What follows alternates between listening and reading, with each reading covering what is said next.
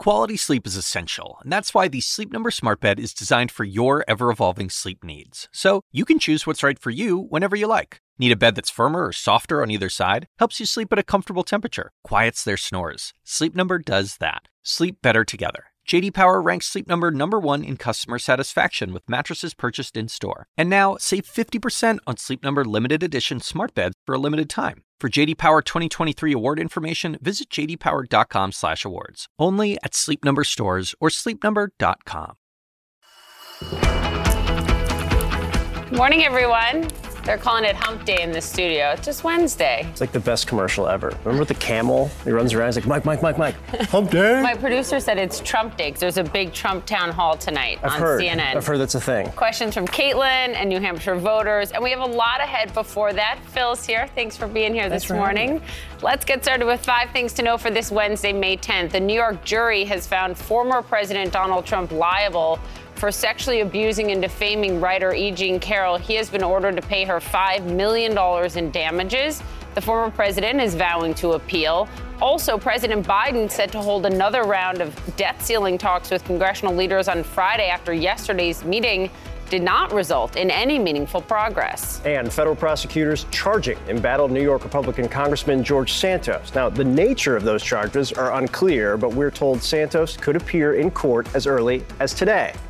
And Tucker Carlson says he's relaunching his show on Twitter. Elon Musk, however, says no deal has been made and Carlson is still technically under contract with Fox. And meet the new top dog. This year's Best in Show honors go to Buddy Holly. Also one of the best movies, Best in Show. Were you going to pronounce the name of the dog? No, I'm not. CNN This Morning starts right now.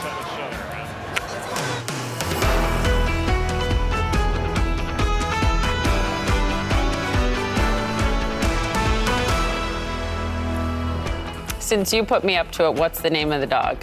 We have the pronunciation. Because I printed it. Which you printed, which I appreciate. I'm just going to go with dog. Winning dog. We'll go with Buddy Holly. Puda Base Grifun Vadayan. Look at you. How was that? Just advanced. Look at that. Look at that. Good looking pop. All right, we'll get to that in a minute, but we do start out with very serious, very consequential news. New overnight, former President Trump lashing out at the jury that found that he sexually abused and defamed writer E. Jean Carroll. He was still posting on social media after midnight, calling the jurors partisan. What else can you expect from a Trump-hating, Clinton-appointed judge speaking to and in control of a jury from an anti-Trump area, which is probably the worst place in the United States for me to get a fair trial? I don't even know who this woman is. I have no idea who she is, where she came from. This is another scam. I should note, it was an anonymous jury, by the way, in this trial, so we'll get into all of that. The jurors ordered Trump to pay $5 million in damages to Carroll. Federal jury found the former president sexually abused her in a dressing room in a Manhattan department store in the mid-'90s and then defamed her last year when he called her a con job. This was a civil trial, so Trump was not criminally charged or technically convicted of anything. CNN senior legal affairs correspondent Paula Reed is here to explain all of it. Good morning. Good morning. Your coverage yesterday was excellent when this broke, really explaining everything at issue here and what the jury found. And again, I said it's an anonymous jury, so those attacks from the former president come without basis on the jurors.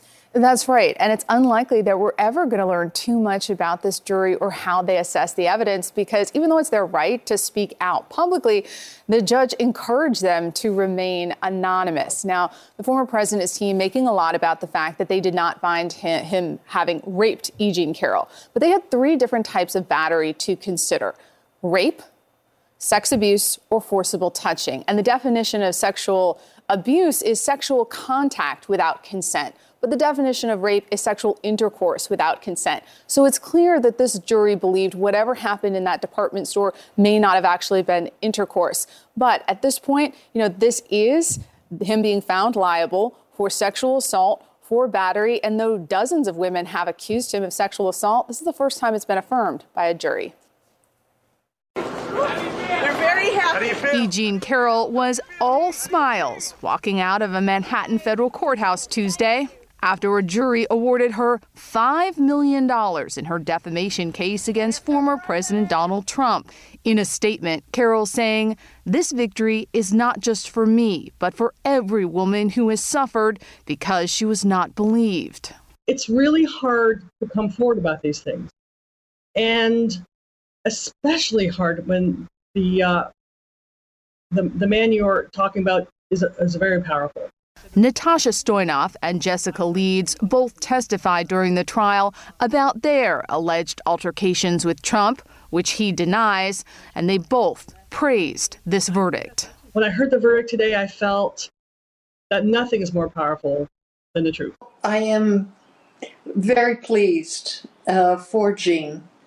I'm very pleased for the whole situation. Trump responded to the verdict by posting this video to social media. This was a very unfair trial. That's all you have to say. This was a very unfair trial.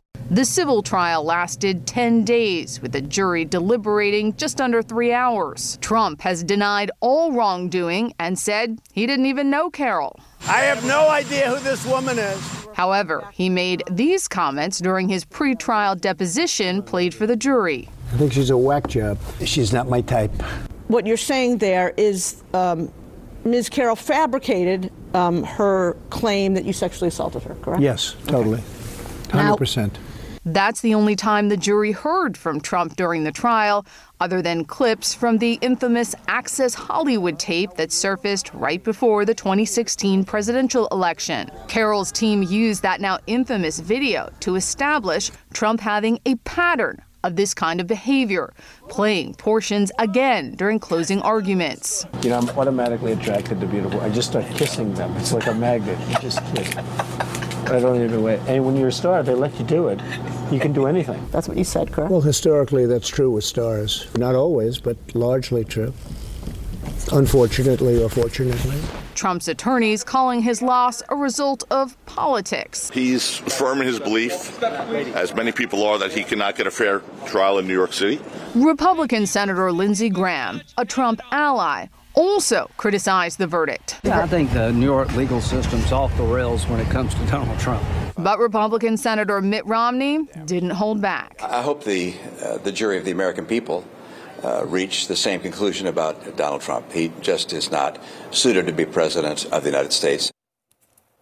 This was a civil trial. This is not a criminal case, so there's no consideration of jail time. This was about liability and financial penalties, as we saw, $5 million. And the former president's attorneys have vowed to appeal, but the likelihood of success of appealing this case, it's pretty slim. Why? Historically, a case like this, with a civil case with a jury, with a unanimous finding on both battery and defamation, particularly when they opted not to even put on a defense. I mean, remember, former President Trump could have come. He could have testified. They even extended the deadline. He chose not to. So it's unlikely that they're going to succeed if they choose to appeal this, which they've said they're going to. Fascinating. Thank you. Great reporting. Yeah, great reporting throughout the whole trial. Ahead in our 8 a.m. hour here, just a few hours from now, Jean Carroll's going to be here. She'll join us in studio with her attorney, Roberta Kaplan. Also this morning, more trouble, if you thought that was even possible, for embattled New York Congressman George Santos, as first reported by CNN. Now, the Republican lawmaker is expected in court in New York as soon as today after being criminally charged by federal prosecutors. The specific charges remain under seal, but Santos was reportedly under investigation for questionable campaign finances. Santos has been facing intense scrutiny and calls to resign ever since it was revealed he lied about his heritage, education, and professional background, and like 50 other things, too, it seemed like. CNN's Bren Gingras live in New York outside the courthouse with more. And Bren, what do we think these charges relate to at this point? Yeah, it's still unclear, as you said, Phil, because that indictment is still under seal. But our colleagues, Mark Morales, Evan Perez, reporting that George Santos, the Republican congressman who just took office in January, could, as soon as today, appear in the courthouse behind me in front of a judge on these charges. And, of course, we're looking to get more details about that. But if you remember, CNN has reported late last year, federal prosecutors were looking into the personal finances of George Santos. How does he make make his money? And specifically, how did he loan more than $700,000 to his 2022 successful campaign? There's also been scrutiny about expenditures by his campaign. So these are all things that are possibly on the table. What's led up to today is still very unclear. But Phil, we do know that the congressman did not vote in a House vote, according to sources last night. He did get on a plane and headed here to New York. So again, we do expect him possibly as soon as today. Now, Bryn, I think the congressman has become kind of a punchline in Washington, a late night talk show host punchline as well. This is a reminder that this stuff is very serious, but there's also been a lot of it. Can you remind us how we got here in the first place, kind of the scale of the lies that we're told? Oh, yeah, there's a lot of material, Phil, right? But yeah, this is serious. These are criminal charges that he is facing, and we'll get the details of that hopefully as the morning goes on. But certainly there has been a number of lies, fabrications that have surrounded this congressman after he was voted into office. The fact about his heritage, saying that he was Jewish, which isn't true. The fact that he allegedly stole from a nonprofit that was made to help a military member with their dog. The fact that his mother passed away in 9/11, his education, his work history, that he worked for Citigroup and Goldman Sachs. So some of these he admits he was dishonest about. Other times he has denied that he has lied. But certainly these are all surrounded the congressman. And now he's, as you mentioned, Phil, something more serious, facing criminal charges. That's right. Busy day ahead. Bryn Gingras, thanks so much. President Biden and the 4 top leaders in Congress will give it another go on Friday as they race against the clock to raise the nation's debt ceiling or risk a catastrophic default. Biden says he made it clear in yesterday's Oval Office meeting that default is not an option. The big question remains, can the president and the Speaker of the House, Kevin McCarthy, reach an agreement before it is too late? Our congressional correspondent Lauren Fox joins us now from Capitol Hill. It was, I think, disappointing for all Americans to see everyone come out of this meeting with admittedly no progress. Yeah, Poppy, one of the worst signs that you can see on Capitol Hill or outside the White House after a high-stakes meeting like the one that unfolded yesterday in the Oval Office is when everyone comes out and basically holds a press conference, answers reporters' questions, and that can be an indication that no real progress was made. That's exactly what happened inside the room yesterday. Folks, welcome. The path to avoiding a catastrophic default still unclear, even after yesterday's hour-long Oval Office meeting. I didn't see any new movement. The president said the staff should get back together, but I was very clear with the president. We have now just 2 weeks to go. President Biden offering a different assessment. Everyone agreed that deficit defaulting the debt is off the table. Oh, I know we have the time. I mean, we could do it easily but do we have the will? Neither side appears to be budging. House Speaker Kevin McCarthy once again rejecting the president's call to pass a clean bill to lift the debt limit. Whatever goes forward is not just going to be raising the debt ceiling. It's going to be just like we did in the House. We will raise the debt ceiling with doing changes within our spending. House Republicans recently passed a bill to increase the debt limit by $1.5 trillion, while cutting domestic programs to trim the deficit. It has no path, however, of passing the Democratic-controlled Senate. What's really troubling about the Speaker's position is it's a partisan bill, and he says take it or leave it, or we could default. President Biden contemplating a workaround to raise the debt ceiling without the help of Congress. I have been considering the 14th Amendment. And a man I have enormous respect for, Larry Tribe, who advised me for a long time, thinks that it would be legitimate. But the problem is it would have to be litigated. Meanwhile, Senate Republicans indicating they'll be staying on the sidelines, with no plans to step in to try and broker a deal. It's time for the President of the United States to take action to make sure that we don't have a default in the debt. And over the next several days, Poppy, there are going to be negotiations among staff members. The hope, of course, that some kind of breakthrough can reveal itself. The principals will meet again on Friday, but there just isn't that much time left. And yesterday, Kevin McCarthy, the speaker, told reporters that he believed that a deal, at least in principle, or some kind of framework, needed to be reached by next week, given the fact that this deadline could come as soon as June 1st. Yeah. Poppy? Okay, Lauren, thank you so much. You're there. That's where you usually are. Yeah. What do you think happens here? I think that the optimist take is in Washington, there's always a bad meeting before the good meeting. Okay. So I like that. If Friday is a productive meeting, and productive, I think people need to keep it within perspective. It's not going to be a deal or anything like that. But the staff level discussions over the next couple of days, if they start to circle around a framework that might work and leaders actually have a substantive conversation on Friday, then things are starting to move. If this is a bad meeting followed by a bad meeting, there's some problems. Yeah. All right, let's hope. That's one deadline. President Biden also facing another one, now warning the southern border will be, quote, chaotic for a while when Title 42 ends. We'll take you live to a Texas border town that is bracing for a surge of migrants. Also, 2 NYU students shot and killed while vacationing in Puerto Rico. What we are learning about the suspect next. More CNN This Morning to come after the break.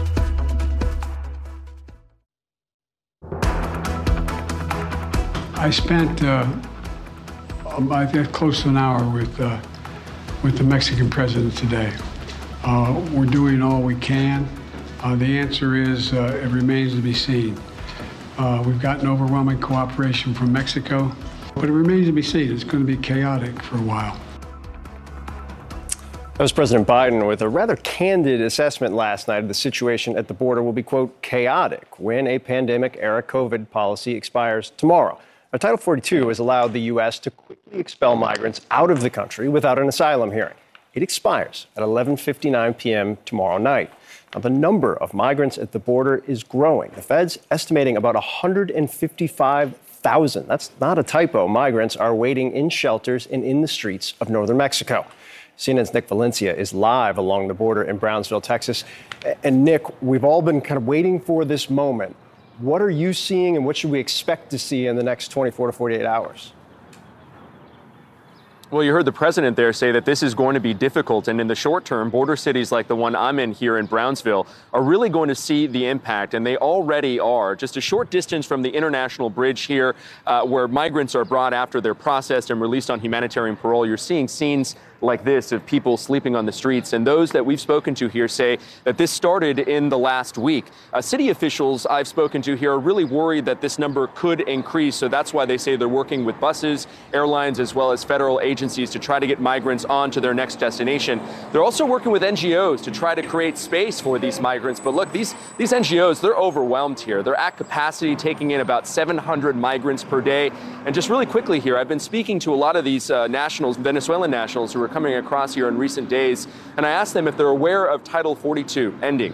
Some of them are, most of them aren't, but those that were don't really understand what it means. They think that Title 42 ending means that the border is going to shut down entirely. So one Venezuelan national I spoke to yesterday told me that he rushed to get here thinking that the border would be closed, and he says many others followed in suit.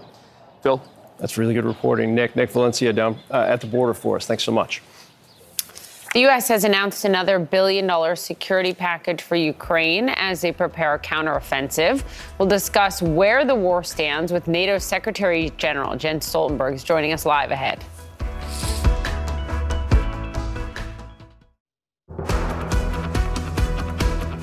New York University this morning is mourning 2 business students who were killed in Puerto Rico. The 2 students, both Peruvian nationals, were reportedly shot and killed outside a bar Saturday morning. Now, according to NYU, the 2 MBA students were bystanders caught in a fight between 2 unrelated groups. They were traveling with other students on a brief vacation.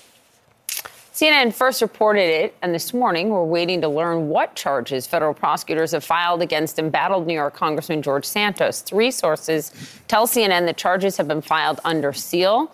Santos is expected to appear in federal court. That could happen as soon as today, and that's when we could learn the exact nature of these charges. What we do know and can report is that the FBI and the Justice Department have been examining allegations of false statements in Santos's campaign finance filings.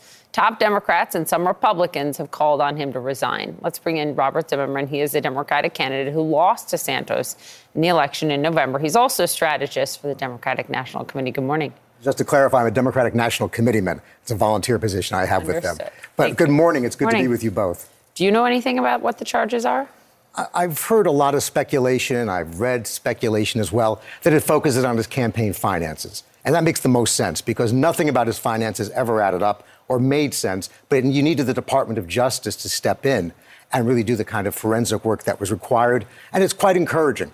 It's quite encouraging to see the system of justice move forward and our Department of Justice move really expeditiously at this point to bring him to justice because our district's been betrayed. You know, you make the point, nothing about his campaign finances ever made sense. There's been a lot of litigation and relitigation inside Washington, inside kind of the National Democratic Party. Did they miss things? Should they have taken more advantage of some pretty clear signs that this was something that was on the resume? I can tell you this. Our campaign and the local media did everything they could to sound the alarm and draw attention around these issues. Then what was lacking? I must tell you, the most important point right now, Phil, quite frankly, is moving forward and making sure George Santos is removed from Congress. There's a lot of finger pointing that's going on in Washington, but quite frankly, the finger pointing should be directed to the Republicans in Congress who refuse to remove him. Because they're keeping him in Congress makes them accomplices to his crimes, and they're defending him, make them complicit in his behavior. But Robert, to Phil's good point, it is important to assess what wasn't done. Look, I've been through a lot of pints of Haagen-Dazs trying to figure it out. Okay? What kind? Sure. What's your favorite? Oh, absolutely. Chocolate, vanilla chocolate chip for sure, coffee and cookie dough dynamo. Okay. Those are the standards. Okay. Well, all right, fine. But on a more serious note here, I think Phil's point is you have to look at what wasn't done. And if you look back at the DCCC press release in August of 22, it called Santos a conspiracy theorist, a flat-out liar, someone with a, quote, history of shady finances, someone who, quote, failed to file a personal disclosure form. Right. It asked, what is Santos hiding? And it even said that he has Ponzi scheme ties and called him untrustworthy. There were clear red flags that the DCCC knew and shared with you and your team. And your campaign, And we shared with the media.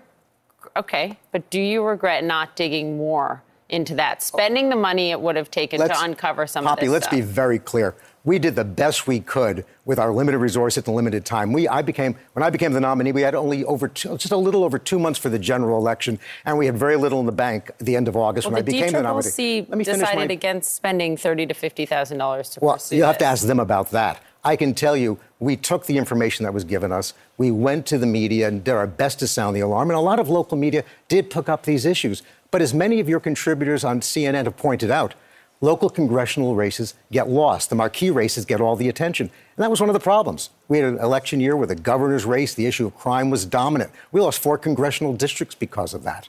But my point to you very simply is, obviously, we have to make sure going forward that we have to make sure, very importantly going forward, that we hold the Republicans accountable for keeping George Santos in Congress. That's really the bottom line here. I want to see much more aggressive work done, and I think we have to invest in local media much more aggressively too to make sure they're supported. So let's talk about going forward. You mentioned the 4 seats that went Republican. I mean, New York was the majority maker for Speaker Kevin McCarthy. Absolutely right. There's no doubt about it. George Santos was one of those. The other Republicans who flipped seats or won Biden districts in New York have all, almost to a person, come out and attacked Santos, said he should resign, said he should be removed. It's very clear in the district. The Republican leaders feel that way as well. He's clearly not going anywhere. The Speaker has not asked for him to leave. Why? Well, look, at the end of the day, Kevin McCarthy is going to have to make a decision about whether he wants to stand up for the integrity of his institution or protect George Santos. And it's very clear in a Republican Party where Donald Trump is the front runner for president and Marjorie Taylor Greene's in House leadership that they're not embarrassed by George Santos. And they don't feel the urgency to hold him accountable for the crimes and lies he's already committed. But you made an important point, Phil, in the earlier part of the show. Santos is more than just a late-night punchline or a Washington topic. We are suffering in our congressional district because we don't have a member of Congress. And we don't have a congressional office that's addressing issues like affordability or getting funding in our district for infrastructure. These are critical issues, making our community safer. This is where we need a strong congressional voice, and that's what's so critical in our district. It's missing. I spend a good part of my time taking casework questions from so many constituents or local government groups that need assistance, and we're trying to help them. But this is serious business, not having a member of Congress who's addressing the real needs of the people of our district. Are you going to run again? You know, my only focus, Poppy, and we've talked about this before, is making sure that George Santos is expelled from Congress and holding those accountable who refuse to do it. And that's my focus. After that, we'll look at the political agenda when we have a political agenda. Right now, it's about public service. Right now, it's about holding him accountable and holding the Republicans accountable to get him out. Do you think the note about local media was some of those smallest papers? They were breaking the news and writing the news. They were, and I think as much as there was an autopsy on the validity of Oppo research, who had what files, who was doing what, it was also, I think, a national media looking around and saying, oh, this was actually reported. They do break these stories. We took those local stories and we sent them everywhere, gave them out door to door, distributed them to everywhere we could. Yeah. Obviously, it was a frustrating time, but it's more important now to move forward and try to regain the integrity of our system. Yeah, that's Robert Zimmerman. Thanks so much for coming in. We appreciate it. Thank you very much. Thank you. And a quick programming note, Caitlin Collins will moderate an exclusive CNN town hall with former President Trump. It airs live tonight from New Hampshire at 8 p.m. Eastern. This morning, we are learning new details about a gunman who opened fire at that mall in Texas this weekend, murdering 8 people, more still in the hospital. We're live on the ground with what investigators have found.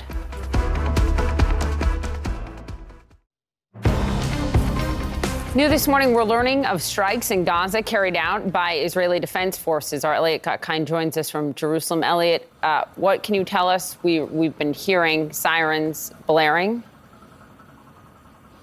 Indeed, Poppy, sirens sounding in the communities around the Gaza Strip and in cities such as Ashkelon, just a few kilometers north of the Strip. The CNN producer in Gaza telling us that more than six rockets were fired from the Gaza Strip towards Israel. And this breaks really this kind of uneasy calm that has prevailed over Israel over the last 24 hours since Israel carried out those airstrikes, killing 3 Islamic Jihad commanders and also a number of the members of their families as well. So Israel has been waiting for the response. Those strikes yesterday, of course, were themselves in response, Israel says, to the more than 100 rockets that Islamic Jihad fired towards Israel from the Gaza Strip a week earlier. Now, a response had been expected.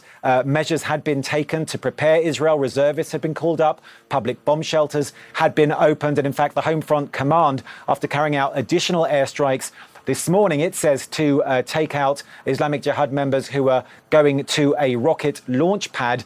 They were told in those communities around the Gaza Strip to remain in their bomb shelters until further notice. But as I say, Israel has been braced for a response for the killing, for those airstrikes that killed the Islamic Jihad commanders from that militant group yesterday. This is the first response that we've had from the Gaza Strip with rockets being fired towards Israel. I don't think anyone in Israel is under the illusion that these are the last. Poppy? Elliot, thank you for that reporting. Phil? Also this morning, we're learning new details about the man who opened fire at a Texas outlet mall, killing 8 people. Officials say he had neo-Nazi ideation, including tattoos and patches.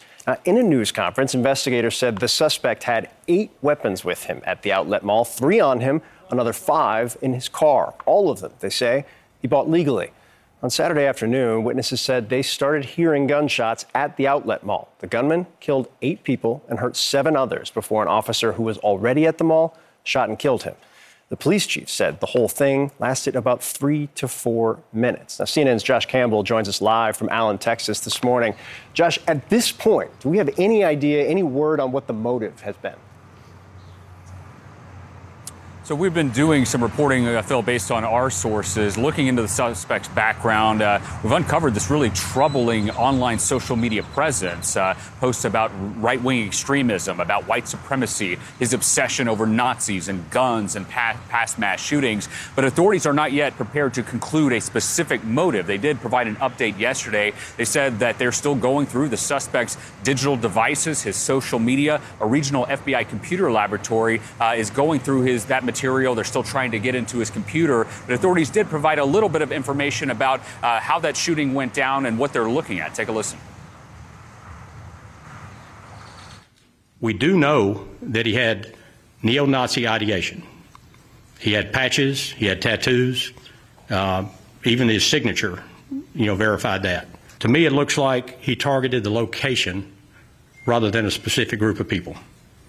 He was very random in the people he killed. It didn't matter the age, same race or sex. He just shot people. Now, authorities say that they believe that he acted alone, but again, the investigation continues. It's only been less than 96 hours since that attack happened at this mall behind me. Authorities say they still have a lot of work yet to do, Phil. And Josh, not taking away from the import of the investigation, but I do want to try and keep focus on the victims here, the horrifying loss for family members, for those who were killed. There was a lone boy who lost the members of his family. What do we know about him, about what's going to happen in his life going forward? Yeah, the victim's certainly a front of mind for all of us, even as that investigation continues. That young boy that you mentioned, 6-year-old William Choi, he was here at this mall with his family. Among the 8 that were killed were his parents, his mom and dad, as well as his 3-year-old brother. Now, he went to hospital. He is out of the ICU. The family says that he is recovering, but certainly you just have to feel for this young boy, this family of 4, now a family of 1. Now, we're also hearing amid all of this tragedy from authorities that there was also an incredible amount of bravery that was on display here. We had one person who's been on our air talking about rushing to the scene, trying to render first aid, CPR, save lives. We're also told that the Allen police officer who took down that shooter did so within about 3 to 4 minutes. And finally, one of those victims, 20-year-old Christian LaCour, he was a security guard here at the mall. We were told yesterday by authorities he died while trying to evacuate people to safety, trying to get them out of harm's way, Phil. Josh Campbell, great reporting for us from Allen, Texas. Thanks so much. And a good update this morning. An 8-year-old boy has been found after being lost and alone in a Michigan state park for 2 days. He was camping with his family on Saturday when he got lost gathering firewood. He survived by eating snow and sheltering under a log. There he is. Search party volunteers found him on Monday afternoon.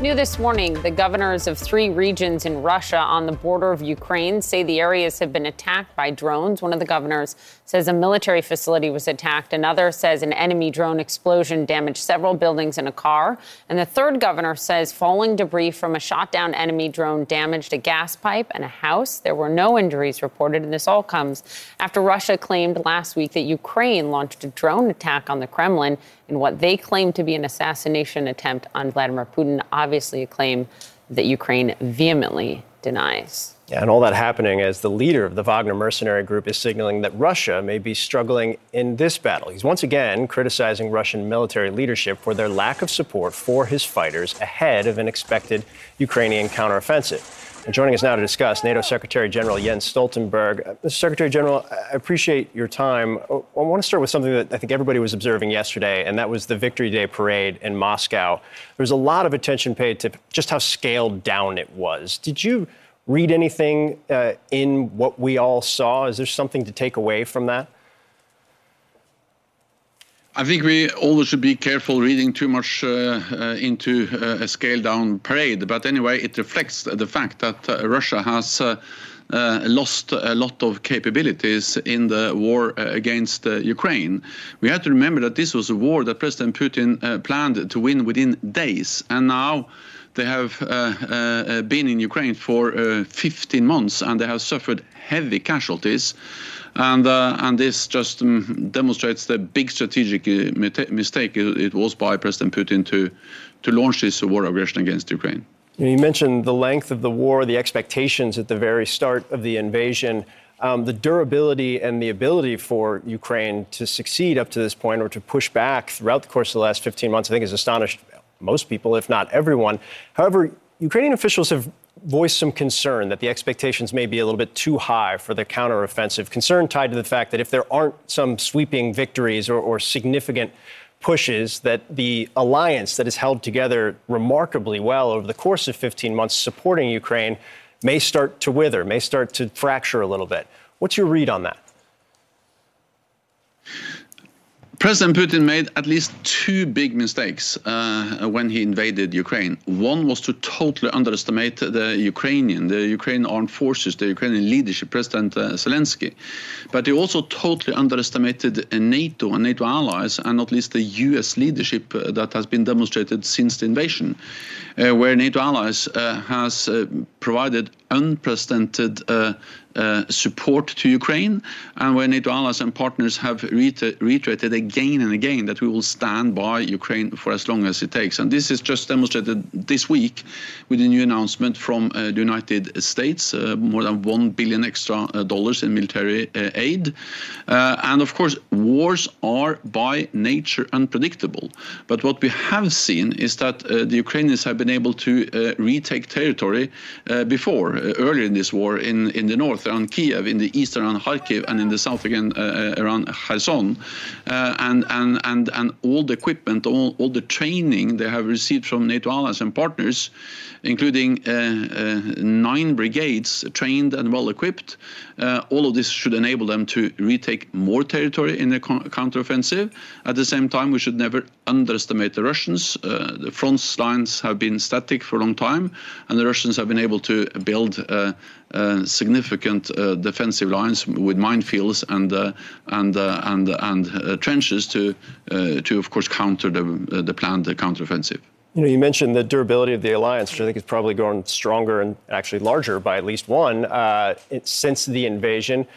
But there's another nation, Sweden, that is also in line to join. Do you believe Sweden, which is facing some issues with at least one member country, possibly two, will be part of the alliance by July during the NATO summit? I'm absolutely confident that Sweden will become a member. I will work hard to ensure that that will happen by the summit in Vilnius in July this year. And we have to remember that regardless of when that happens, that they will be a full member. Sweden is in a much better position now than before they applied, because all allies, also Turkey, invited Sweden to become a member at our summit last year in Madrid. And since then, Sweden has had a special status, an invitee, meaning that Sweden is participating in NATO meetings, structures, integrating more and more into our civilian and military structures. Several allies, including the United States, have issued bilateral security assurances. With Finland in, if you look at the map, you know, Sweden is now surrounded by NATO countries. So it's absolutely inconceivable that there will be any attack or a threat against Sweden without NATO reacting. So we have got a long way already, and I hope that we can finalize the accession process by Vilnius. And let me just add that this is actually a third big strategic mistake that President Putin made. He invaded Ukraine and sent a clear message that he doesn't want more NATO on his borders.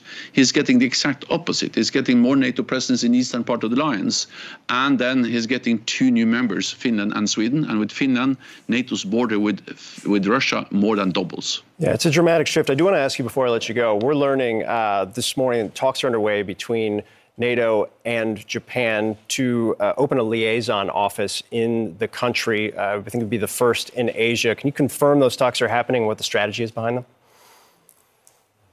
Yes, we are talking with Japan about opening a NATO office in Tokyo. NATO has several offices in partner countries, and Japan is a very close and important partner for NATO. And we agreed at the NATO summit last year that we should step up our partnership with our Indo-Pacific partners, Australia, New Zealand, Japan, and South Korea. I recently visited Japan, and the message there was that security is not regional anymore. Security is global. What happens in Europe matters for Asia, and what happens in Asia matters for Europe. And Beijing is watching closely what happens in Ukraine. The price President Putin is paying, but also the potential rewards. So what happens in Ukraine actually matters for the calculations Beijing, China is making regarding, for instance, Taiwan. NATO Secretary General Jens Stoltenberg, thanks so much, sir. Ahead, we'll take you out to Jerusalem, back to Jerusalem, where we just took you, where at least 6 rockets were fired from Gaza towards Israel. There's also a new recommendation this morning for breast cancer screenings, why officials say women should get their mammograms a lot sooner. More CNN This Morning to come after the break.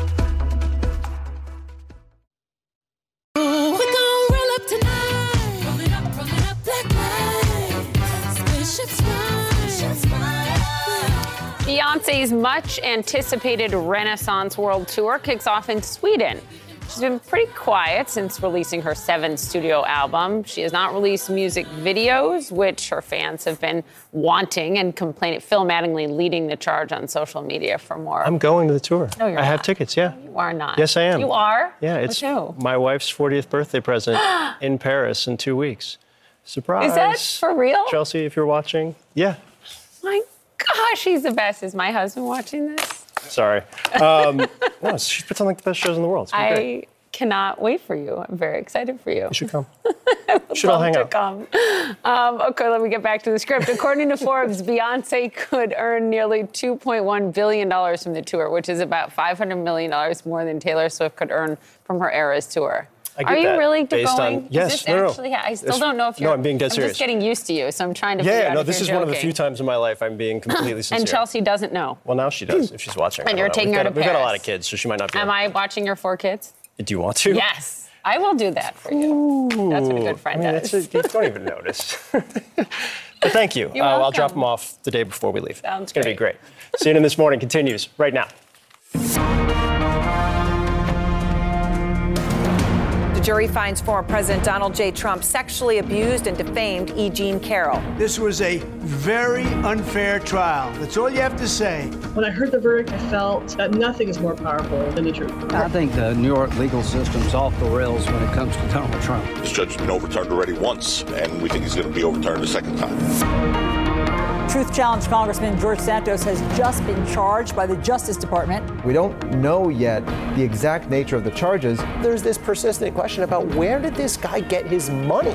That could be the basis for one set of charges. It does seem like chickens are coming home to roost. If you lie enough, eventually somebody's going to find the truth. The nation is closer to its first default in American history. I know we have the time. We could do it easily, but do we have the will? This is a political game they're trying to play instead of sit down and really negotiate.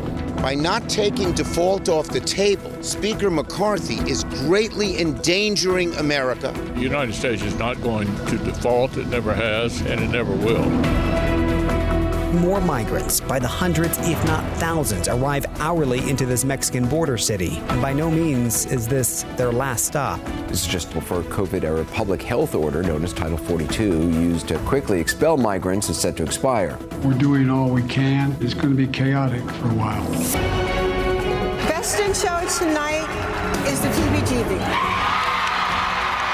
It's Buddy Holly. Holy PBGB. On top of the world in New York, the first ever. Buddy Holly is the epitome of a show dog, and we are just so proud of him. And this is so surreal. Morning, everyone. We're so glad you're with us. It is 7 a.m. here on the East Coast. Caitlin is on assignment for a really significant Trump town hall tonight right here on CNN, 8 If she was going to be gone, that's a decent reason to be gone. She's going to be phenomenal. Caitlin was born for this, and I'm looking forward to voters getting their questions answered in New Hampshire as well. Thank you, Phil Mattingly, for being here. Thanks for having me. New overnight, former President Trump has been lashing out at the jury here in New York City after they found he sexually abused and defamed E. Jean Carroll. Trump was still posting on social media well after midnight, calling the jurors partisan. What else can you expect from a Trump-hating, Clinton-appointed judge speaking to and in control of a jury from an anti-Trump area, which is probably the worst place in the United States for me to get a fair trial? I don't even know who this woman is. I have no idea who she is, where she came from. This is another scam. So it goes without saying the jury did not agree with that take. It took them less than 3 hours to reach a verdict that Trump sexually abused Carroll in the dressing room of a Manhattan department store back in the 1990s, and then defamed Carroll last year when he called her a total con job. The jurors ordered Trump to pay $5 million in damages, but he's vowing to appeal. E. Jean Carroll will join us live right here in studio just over an hour from now after her huge legal victory. Now, it's worth noting, this was a civil trial, not a criminal case, so there was no consideration of jail time. It was about liability and financial penalties. We want to bring in federal prosecutor Katie Trzaskowski. One of the things I think everybody's trying to figure out in the wake of this, besides the fact that this is significant, this is a very big deal in terms of the jury's decision to not hold him liable for rape, but to hold him liable for sexual assault. Can you walk us through that? Because I think the Trump lawyers have been trying to use that as something to muddy the waters a little bit about what this actually meant. Sure. Well, we see this quite a lot in these kind of sex cases, and I do a lot of them. I was a prosecutor, and I defend these cases all the time. But when you see a jury come back with what we'll call like a lesser included finding, typically what that means is that the jury believed that something happened, and they don't quite know about the penetrative element to it, which is what the rape is, but that there was some sort of non-consensual that comes from other witnesses. So in this case, for example, E. Jean Carroll told other friends after the assault that something had happened. And perhaps the jury wasn't quite able to say specifically what that act was, but that there was some sort of non-consensual touching. So it's pretty common, quite frankly, in these sort of cases to have that sort of finding. But my guess is that it came from the corroborating evidence in addition to her testimony. I think this also really highlights the importance of a law that was passed here in New York not long ago, the Adult Survivors Act. And that created a one-year period in which people like Ms. Carroll could come forward and say, this is what happened to me. And the legal system could actually go to work for them because it couldn't before because of statutes of limitation, for et cetera. How significant is that? Well, obviously, that law really gave the opportunity for this case to be litigated in the civil forum. Now, this is not a criminal consequence here. There's no conviction. There's no jail time on the table. But clearly, if there's any sort of allegation that something unwanted happened in a sexual realm, that law covers this. Now, the testimony of Ms. Carroll was specifically that she had been raped. So there is that disconnect there between her testimony and the finding of the jury. But it doesn't mean that the finding is inappropriate. It just means that there was some sort of lack of finding completely what she said was true had happened, but there was something along those lines that they found. And again, this is not a beyond a reasonable doubt standard. This is a preponderance of the evidence. So it's a more likely than not standard. But a unanimous jury required. Absolutely. So it's still a significant finding, if not specifically what she testified to. Stick with us. We're going to make you earn this appearance because there's a lot of stuff going on the legal side of things in New York. This morning, New York Republican Congressman George Santos could appear in court after federal prosecutors filed criminal charges against him. Now, those charges remain under seal, but the Justice Department has reportedly been investigating allegedly false statements on his campaign finance filings. Santos has also been accused of violating federal conflict of interest laws, stealing cash meant for Iraq War veterans' dying dogs, still can't get over that one, and masterminding a credit card fraud scheme. Now, the charges come just a month after Santos announced he would run for re-election, despite the fierce backlash and calls to resign, Democrats and Republicans, after reports revealed he lied to voters about much of his personal and family history. It felt a little bit inevitable, just because there was so much, and we knew that there was an investigation. What do you make now that, even though they're under seal, charges have been filed? Well, I think it's long overdue. And if you're that much of a prolific liar, I've found in the criminal law, it's somewhat hard to stay out of jail for a significant period of time. So obviously, there's a lot of potentials here in terms of what the charges might be, likely related to the campaign finance violations, potentially to embezzlement of this charitable fund, and anything along those lines. So clearly, this does not directly impact his ability to rerun and to potentially even remain in Congress. And Kevin McCarthy has said that they will wait for the charges to play out. He has a presumption of innocence under the Constitution in any criminal case. Anybody does. But I think this was an inevitability. And hopefully this will bring to justice somebody that probably likely very much needs that to happen. And he could be in court as soon as today. And that's when the charges would be unsealed and the public would know what they are. Exactly. That's what we anticipate at this point. Today. Thank you, Katie. Sure. We are looking at live pictures right out of Goffstown, New Hampshire. That is where former President Trump is going to take questions from voters there in that critical state. Also, undeclared voters in a CNN town hall tonight. Trump has quickly emerged as a frontrunner in the Republican field for president in 2024. It will be his first appearance on CNN since the 2016 presidential campaign. That's where we find our Kristen Holmes. She joins us now. Kristen, great to see you. This is your beat, and this is the first time, it's such a consequential week, too, for the former president, that we're going to hear from him directly taking these voter questions here on CNN. Yeah, that's right, Poppy. And remember, when it comes to the former president, nothing is predictable. But I spoke to a number of Trump advisors who huddled with him yesterday. They went over potential questions. They talked about what the event was going to look like. And their real hope is that he stays on message, that he talks about foreign policy and the economy and immigration.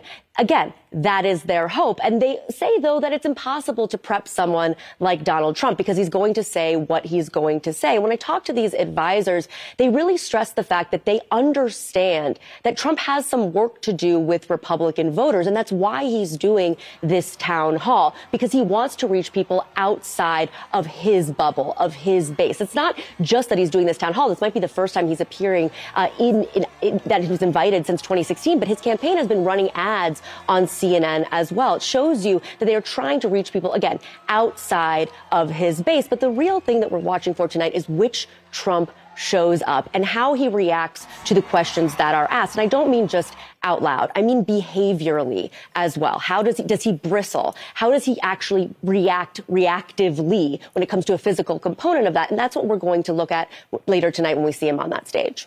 Yeah, Kristen, it's Phil. Your reporting behind the scenes of this has been fascinating. I think we've all been trying to figure out the angle or the strategy into agreeing to do this. Are his advisors confident that he's ready for this kind of sit down? I'm a little bit biased when I say I sat very close to Caitlin Collins for 2 years at the White House. I wouldn't necessarily want to be interviewed by her ever. He doesn't have contentious interviews. He doesn't go confront interviewers that are willing to go after him for lying, saying things that aren't tethered to reality. Is he ready for that? Well, Phil, look, this is a question that I have asked over and over again, and they believe they have prepared him to react to this in the appropriate way. But when it comes to the former president, again, he is a very reactive person, and it is unclear what we're going to get when he sits down tonight. He could have every intention of staying on message, but it really is going to depend on, again, how he reacts to those questions. And we're just going to have to wait and see. They just hope that he stays on message. Kristen, thank you. We'll all be tuning in tonight. Caitlin will moderate this exclusive CNN town hall with former President Trump. That's live tonight from New Hampshire, 8 p.m. Eastern. Also this morning, President Biden and the 4 top leaders in Congress, they're going to give it another shot on Friday as they race against the clock to raise the nation's debt ceiling or risk the first in U.S. history catastrophic default. Biden says he made it clear in yesterday's Oval Office meeting that default is not an option. After leaving the meeting, House Speaker Kevin McCarthy says they failed to make any breakthroughs at all. Everybody in this meeting reiterated the positions they were at. I didn't see any new movement. The president said the staff should get back together, but I was very clear with the president. We have now just 2 weeks to go. Now, again, the president and those top 4 congressional leaders will sit down on Friday, staff discussions in the meantime. Treasury Secretary Janet Yellen says they have just weeks to broker a deal. Treasury Secretary also says the U.S. may not be able to pay its bills as soon as June 1st if Congress and the president don't act. Financial analysts, well, they say this would be catastrophic for the nation's probably global economy, and global economic crisis certainly a possibility. They're warning it could cause a recession, cost millions of Americans their jobs. CNN's Priscilla Alvarez is live at the White House this morning. Hey, buddy. It's good to see you. My teammate. Morning, Phil. Also biased towards Priscilla. Now, President Biden is set to speak about the debt limit just a couple of hours from now. The location is very intentional. What do we expect from him? Well, we expect that he is going to dig in his heels, too. I mean, this is indicative of where the meeting was yesterday. This was an hour-long meeting between Biden and congressional leadership, and there really wasn't any new ground broken as part of those conversations, with each side sticking to their stances, which is that Biden sees that they should plan to send a clean debt ceiling bill, whereas Republicans want to see spending cuts. Now, Biden, in remarks after the meeting, said that he's open to talking about spending cuts, but separately with the federal budget, not an attachment to the debt ceiling. So the 2 leaders, as you heard there from Kevin McCarthy, really just digging in. And that is what we expect to hear from President Biden today when he speaks in upstate New York. Now, of course, Biden does have travel planned up against that June 1st deadline. He indicated yesterday that he may skip that if they still haven't reached an agreement. But the next few days are really important, with White House staff and congressional leadership staff meeting to try to find some sort of agreement ahead of that Friday meeting, again, between President Biden and congressional leadership. Phil. Busy couple days ahead. Priscilla Alvarez, thanks so much. The United States is bracing for a surge of migrants when a controversial border policy ends tomorrow. President Biden is now warning things will be chaotic for a while. That's a quote. Former Acting Secretary of Homeland Security Chad Wolf will join us to talk about all of that. And Tucker Carlson announcing plans to relaunch his show just weeks after Fox News fired him. But it will not be on TV. More CNN This Morning to come after the break. I did close to an hour with the Mexican president today. We're doing all we can. The answer is it remains to be seen. It's going to be chaotic for a while. That was a candid assessment from the president last night. He says we can expect the border to be chaotic when Title 42 expires tomorrow. Now, you'll remember that's the COVID-era immigration restriction that allowed border authorities to quickly deport certain migrants. U.S. officials estimate around 155,000 migrants are camped out in shelters and along the streets along the border. Joining us now is former Acting Secretary of Homeland Security, Chad Wolf. Chad, thanks so much for joining us. I want to start with your view of the proposals the administration has put into place over the course of the last couple of weeks, which try and get at several areas, whether origin, whether deterrence, whether processing speed. Where do you think they should be doing more, in your mind? Well, it's a great question. I think certainly on the deterrence side, I think a lot of the measures that they're putting in place, that they announced last week and really have announced over the last several months, is really talking about processing more and more illegal aliens into the country quicker and quicker. And so that's problematic, right? Because that's going to continue to incentivize. That's exactly what the cartels want to hear and see, because they can market that to individuals, saying that you're getting into the United States quicker. They're giving you more opportunities to come to the United States. So we've really got to address a little bit of the deterrence. We've got to hold people accountable that if they choose to cross illegally here in El Paso or elsewhere along this border, that we hold them accountable. There are legal ways to come into the country. And we need to funnel people to those ways and stop the illegal behavior, because that's what's causing the border to be in such chaos at the moment. Along those lines, though, you say that, but the administration's, I think, as far as I know, about to roll out a new asylum rule that kind of echoes what the Trump administration did in terms of barring migrants from seeking asylum in the U.S. Without first trying to seek asylum through another country. Why? They're getting a lot of flack from Democrats, from their congressional allies on that. Yeah. Why is that not enough? That's deterrence. That's very similar to what you guys were doing. Why is that not enough? So I've looked at that rule. It's a good first step. Again, I'm not sure why they basically didn't defend that rule at the beginning of the administration that was still in place from the Trump administration. So we're 2 years late in that rule. There's a lot of, I would say, loopholes in that rule, but it's a good first step. So they're trying to do the right thing. But what I will tell you is it's far too little, far too late at this point. That rule alone is not going to do it. The parole system that they have put in place, paroling in 30,000 individuals, the CBP One app, all you have to do is register on that app. And again, you will probably get paroled into the United States. These continue to be pull factors that are bringing these illegal aliens in record numbers. And again, you don't have to take my word for it. You just look at the data and the statistics. More and more individuals are coming in. More and more gotaways are coming across that border every single month. There's got to be a reason for that. And I think it's in part some of the policies that we've seen over the last 27 months. Do you think Title 42 should remain in place? That's been your position, right? Title 42 should stick around? Well, I think it's been extremely helpful for the Border Patrol to try to really manage the crisis that they're seeing. And when you're overwhelmed to the extent that Border Patrol agents are every single day, this allows them to return individuals back to Mexico in a very expedited fashion. Without that, DHS is going to have to put these individuals in Title 8 proceedings, and most, if not all of them, will be released into American communities. So if we're thinking about Americans first, and we're thinking about the safety and well-being of Americans, a Title 42 authority or like authority is very helpful when the border is in such chaos and it's overwhelmed to the extent it is today. So the reason why I ask, and I think you get at this a little bit when you say Title 42 like authority, is this is obviously tied to a public health emergency. I don't think you would sit here and say that COVID is still a public health emergency. I think it's been utilized long after it was really even tied to that anymore. So the question becomes, this takes legislative action. And I think if there's one area of broad agreement from both parties, it's that the system itself is broken despite unilateral actions depending on political party. So what do? You can't actually legally still have Title 42 in place if there's no public health emergency. What's your solution here in terms of a legislative process beyond kind of one-offs from the executive side? Well, you're exactly right. When you look at Title 42-like authority, unless the administration is going to declare a public health emergency around the fentanyl crisis, which there's probably some legitimacy to that, it is probably going to take some legislative action if you're just looking at Title 42 authority.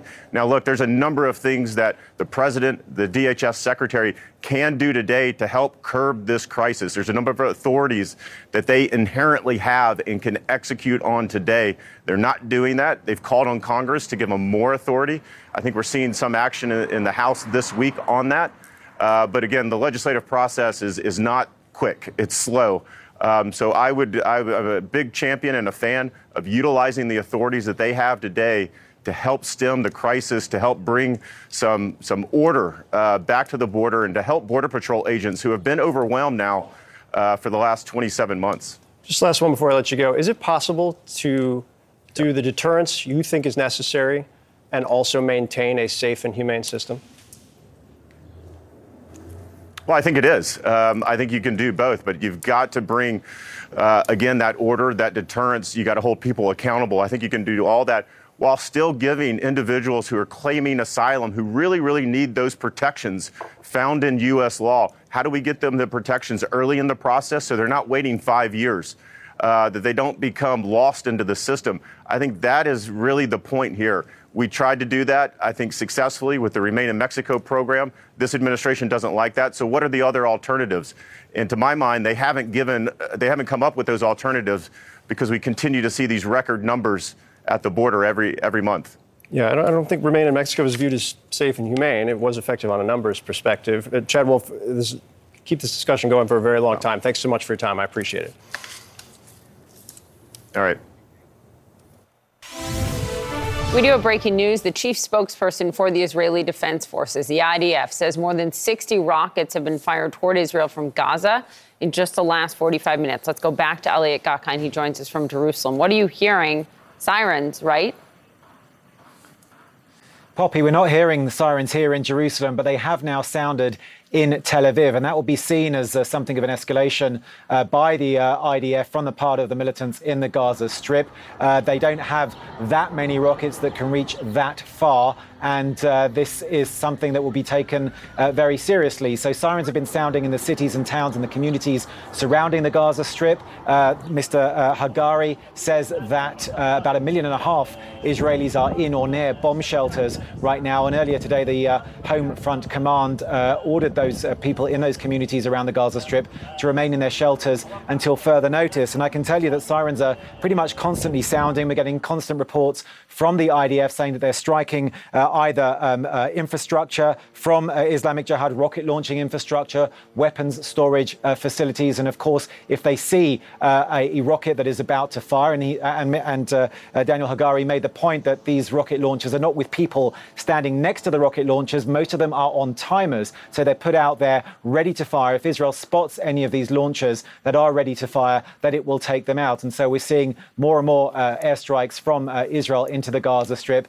But at the same time, these rockets continue to be launched from Gaza towards Israel, with sirens now sounding, in addition to those communities by the Gaza Strip, in Tel Aviv as well. Yeah. Poppy? Quite a distance. Elliot, thank you very much for the reporting.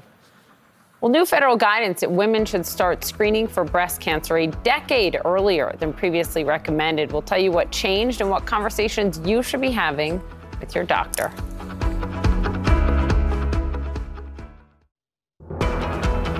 Significant health news this morning that will impact millions of women in the United States. The U.S. Preventative Services Task Force is now recommending that women should get regular mammograms starting at 40 years old. That's 10 years earlier than the current recommended age. The goal, of course, is to screen for breast cancer, which kills more than 43,000 women in the U.S. each year.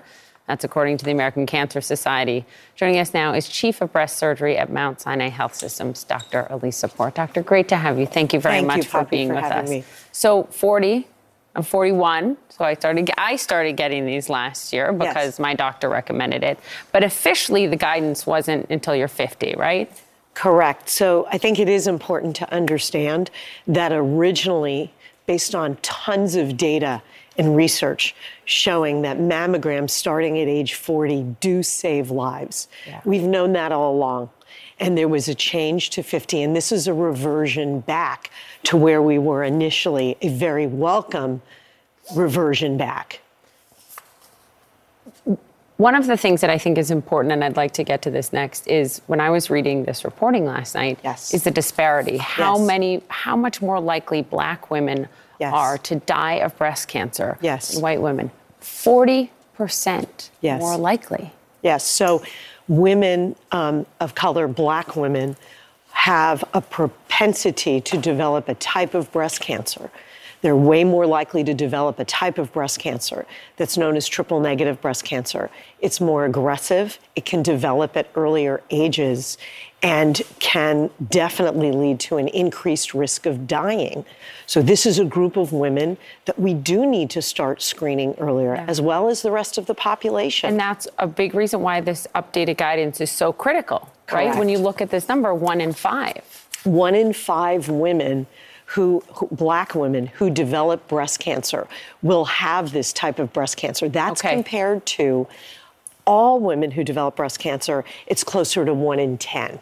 So yes, Black women are disproportionately affected by this aggressive kind of breast cancer. And we've got to start screening them earlier and more frequently. And early detection is the whole ball game, right? Absolutely. It's everything. Yes. So early detection saves lives.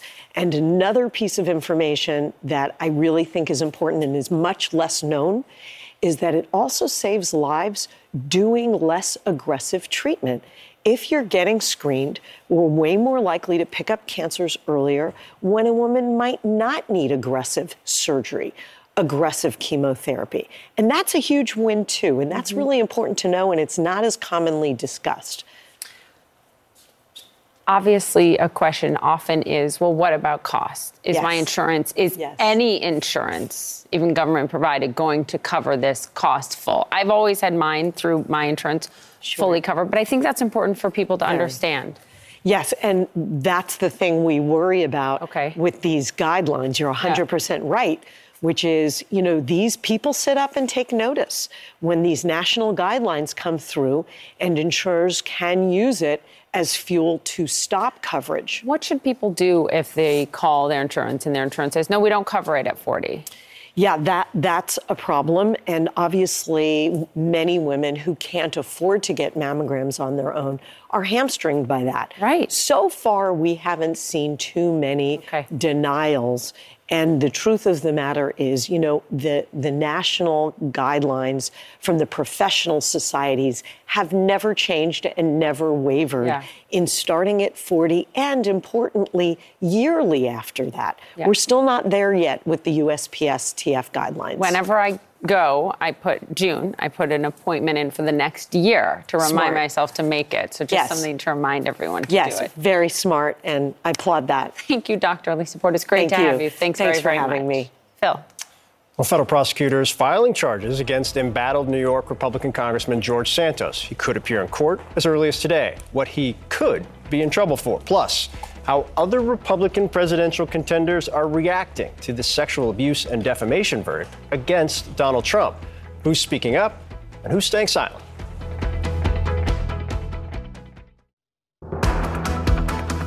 Tonight, former President Donald Trump returns to CNN for the first time since his 2016 presidential campaign. Why? Well, he'll be participating in a presidential town hall in New Hampshire, moderated by our very own Caitlin Collins. And the event comes as the 2024 Republican primary field is beginning to take shape. Now, we're still in the early stages, and I'm sure a lot of you would like it to stay in the early stages, but this is starting to get real. So let's take a look at where things stand today. Start with who's actually in the race. Yes, the former president, he was in the race, the first one in. Also, former South Carolina Governor Nikki Haley, former Arkansas Governor Asa Hutchinson, and kind of the candidate that's gotten a little hot early, Vivek Ramaswamy, is also in right now. But more are coming. As everybody tries to game out what the best timeline is to get in, how do you challenge somebody who's so formidable as the former president in Republican polling? Well, here's one who believes he might have a shot. Senator Tim Scott, South Carolina Republican senator. He's not officially announced yet. He's about to announce. Pretty clear he's going to announce on May 22nd. That's when a big event is planned. He's been moving in that direction. If you talk to people on Capitol Hill, they think very highly of the Republican senator. Whether he will be able to challenge, a very open question, but he will have money and certainly has name recognition and respect within the Republican Party. Who else is out there, though? This is also interesting. Former Vice President Mike Pence has been traveling all over the country trying to set the stage before he makes a decision. Former New Jersey Governor Chris Christie, he was in 2016. He has been lambasting former President Donald Trump as he tries to figure out whether or not there's a lane he's considering. Former New Hampshire Governor Chris Sununu hasn't made a decision yet either. But this is the one everybody has their eyes on. Florida Republican Governor Ron DeSantis. He was the hottest item in the Republican Party for the months leading up to just about now. That has started to shrink a little bit, not just in the polling, but also in perception. What hasn't shrunk, however, is the amount of money he has in his campaign and this reality, which has been clear now for several months. This, at this point, is a two-person race with one of those people having a significant polling advantage. You take a look at the two most recent polls, ABC News, Washington Post, Fox News poll. Donald Trump with a 26-point lead over DeSantis in the most recent ABC Washington Post poll, with a 32-point lead over DeSantis in a Fox News poll. Let me tell you, it's very early. It's like really early. Maybe don't pay a ton of attention to polls, but that is a notable number, which again underscores this reality. These two, not so close and friendly as perhaps they were there at this point in time, are the people that everyone has their eyes on. They've got money, they have clear authority within the Republican Party, and they've long been viewed as the two that would eventually be going at one another. Well, they're super PACs, they're already doing that. Ron DeSantis loves sticking his fingers where they don't belong. And we're not just talking about pudding. DeSantis has his dirty fingers all over senior entitlements. Donald Trump is being attacked by a Democrat prosecutor in New York. So why is he spending millions attacking the Republican governor of Florida? Trump's stealing pages from the Biden-Pelosi playbook. Ramping up is probably an understatement. Buckle up, folks. It's campaign season. Poppy? Thank you. Former Vice President Mike Pence reacting to the jury verdict that Trump sexually abused and defamed E. Jean Carroll with this response. Does that result change your view about whether or not he is fit to serve as president? Well, I think that's a question for the American people, but I really can't comment on a judgment in a civil case. I have no knowledge of those matters, and I'm sure the president will defend himself in that matter. And I would tell you, in my 4.5 years serving alongside the president, I never heard or witnessed behavior of that nature. So far, silence from several other prospective Republican White House hopefuls, except for former Arkansas governor and now presidential contender Asa Hutchinson. Listen to what he said on CNN last night. Republicans should not be dismissing this and saying this is not of any significance. It is, and the jury system worked in this case. Anybody who wants to be president and lead the free world, to have these kind of serious issues around is a significant factor. What really matters is what voters think. Will this verdict change how they feel about former President Trump and how they will vote? Joining us now, CNN national politics reporter Eva McKen, as well as very serious writer Josh Barrow. It's great to have you both. Thank you. Thank you. Thank you. Nice to see you. So we will know how some voters feel tonight, because I suspect this would be a topic that voters, I don't know, but voters may ask about tonight at the town hall. Yes, we'll start to get an early sense. Listen, if we were in a traditional political climate, this would clearly be a liability. This would clearly have implications for his electability. But we're not in a conventional climate. I think about my time last year in Georgia covering that Senate race between Herschel Walker and Senator Warnock. Right. And I met a lot of conservative voters out on the trail at these Herschel Walker rallies, and a consistent theme was that they felt as though conservatives were targeted. They said that the onslaught against Herschel Walker, that they also related that to Justice Kavanaugh. And so with this outcome, with the E. Jean Carroll case, I think it gives them more fodder, for concern. So we'll have to see. I think that Republican voters are likely to rally around Trump, but some could be turned off by this. Josh, it's the first time I put together that because your writing is titled Very Serious, you are now introduced as a very serious writer, and nobody puts the quotes around very serious. Part of the advantage. It's brilliant. It's absolutely brilliant. I should have put that together a long time ago. I think my question right now is, we saw some of the ads from the super PACs where the DeSantis super PAC is going after Trump a little bit. Very few Republicans, as we're watching, actually do that. And I feel like, to some degree, when you talk to people inside the Republican operative world, they're starting to come to terms with the fact that the former president is going to be the nominee again. It's like a year away from the general election. Do you feel like this is a done deal at this point? I don't think it's a done deal yet, because I don't think we've seen the full scope of the DeSantis attacks on Donald Trump yet. I mean, I think the roadmap for Ron DeSantis is that you have to make the case that Trump says he's fighting for you, but he lost a lot of these fights. He ultimately, whatever you think about the conduct of the 2020 election, he came out of it. He was no longer president. Many of the COVID restrictions that conservatives were so upset about were imposed under Donald Trump's rule, who kept Anthony Fauci in place through that entire year, or nearly a year, that the former president was president during the COVID pandemic. And so I think, there is that case to be made. DeSantis has not been making it in earnest because he's not a candidate yet. Right. So I think we need to see what that looks like. I don't think this verdict matters a lot for the primary, because I think, frankly, we knew that the former president admitted to this sort of behavior as soon as we all heard the Access Hollywood tape. The Access Hollywood tape was a key piece of evidence in this trial, going to his propensity to treat women in the manner that E. Jean Carroll accused him of treating her in. So, I think that was basically priced in. And, when we talk about Herschel Walker, I think most Republicans sort of discard these accusations, and yet Herschel Walker lost that race at a time when other Republicans were winning statewide elections in Georgia. And so I think there is a real penalty for Trump's behavior. I just think it's a penalty that applied in 2016, applied in 2020. It's something that has been an electoral liability for him. I just don't think it's a new electoral liability. What about George Santos and where this goes? We'll see maybe in court today these federal charges unsealed. And the question now really is for Speaker McCarthy. So what are you going to do about it? Yeah, we'll have to see if he, believes that this is untenable. Obviously, Republicans have a very slim majority, and that is why we have seen this consistent reluctance to really, fully distance himself from the embattled congressman.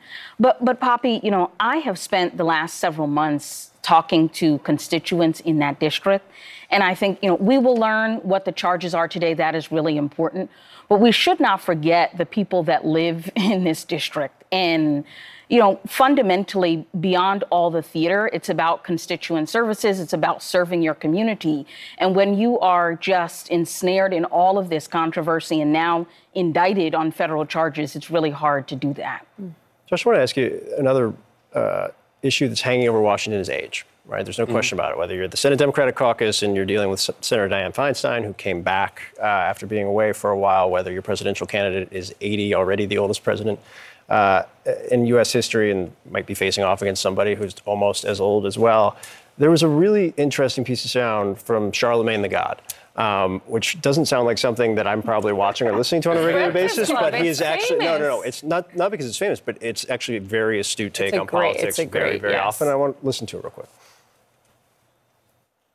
If people are saying that they don't want those people running, isn't this a democracy where we get to decide? No, it's not. And it's a damn shame America don't have any other options, because we're in a two-party system. Folks don't really want Trump. Folks don't really want Biden. We just stuck with what we got. Yeah. And that's a damn shame. First off, that's alarm bells material for the White House. They care what Charlemagne the God thinks. But what do you make of that argument? Well, I mean, this is the same thing that Charlemagne the God was saying in October of 2020, where he was saying, I'm going in, I'm voting for Kamala Harris. I'm not really casting a vote for Joe Biden. But they'd had an open primary process in 2020, and Joe Biden had basically no support among operatives in the Democratic Party, no support among commentators. He led the polls the whole way through. I think he reflects a base of opinion within the party that likes his low-key style, and that low-key style, I think, appeals to a broader segment of the electorate than would be the case if they had nominated Elizabeth Warren or Bernie Sanders or Kamala Harris. And so I think that, Biden has never really quite gotten the respect that he deserved for how broad his appeal has been. And, you see these polls that say people would prefer some other candidate, but then if you ask them about specific other candidates, those candidates don't beat Joe Biden in a primary. And so I think that, you can always conjure up in your mind some ideal candidate that you would have instead. I think a lot of people basically want Barack Obama back. You can't have Barack Obama back. And I think, there's a reason Joe Biden won. And if he was actually weak within the party, if there was actually hunger for someone to replace him, he would be facing a serious primary challenge. That's the key point. Eva, before you go, I think he's saying out loud on a very popular show what a lot of people are saying at home with their friends. Absolutely. This sort of raw take mirrors, I think, the sentiment of a lot of voters that I speak to. I'm speaking to young progressive activists, and they say that this is going to be a tough sell to get, young progressive voters out to support President Biden again. So, Charlemagne is not speaking in a vacuum here. Yeah. Thank you. Good to have you both on set. Very serious writer. Very serious writer. Very serious, great journalist to my left as well. That's not in jest, though. That's very. Very. Thanks, guys, very much. All right, also, Tucker Carlson saying he's relaunching his show on Twitter. We'll tell you what Elon Musk had to say about that big announcement. And this just in, officials say more than 10,000 migrants were encountered along the U.S. southern border yesterday alone. We're going to take you there. More CNN This Morning to come after the break.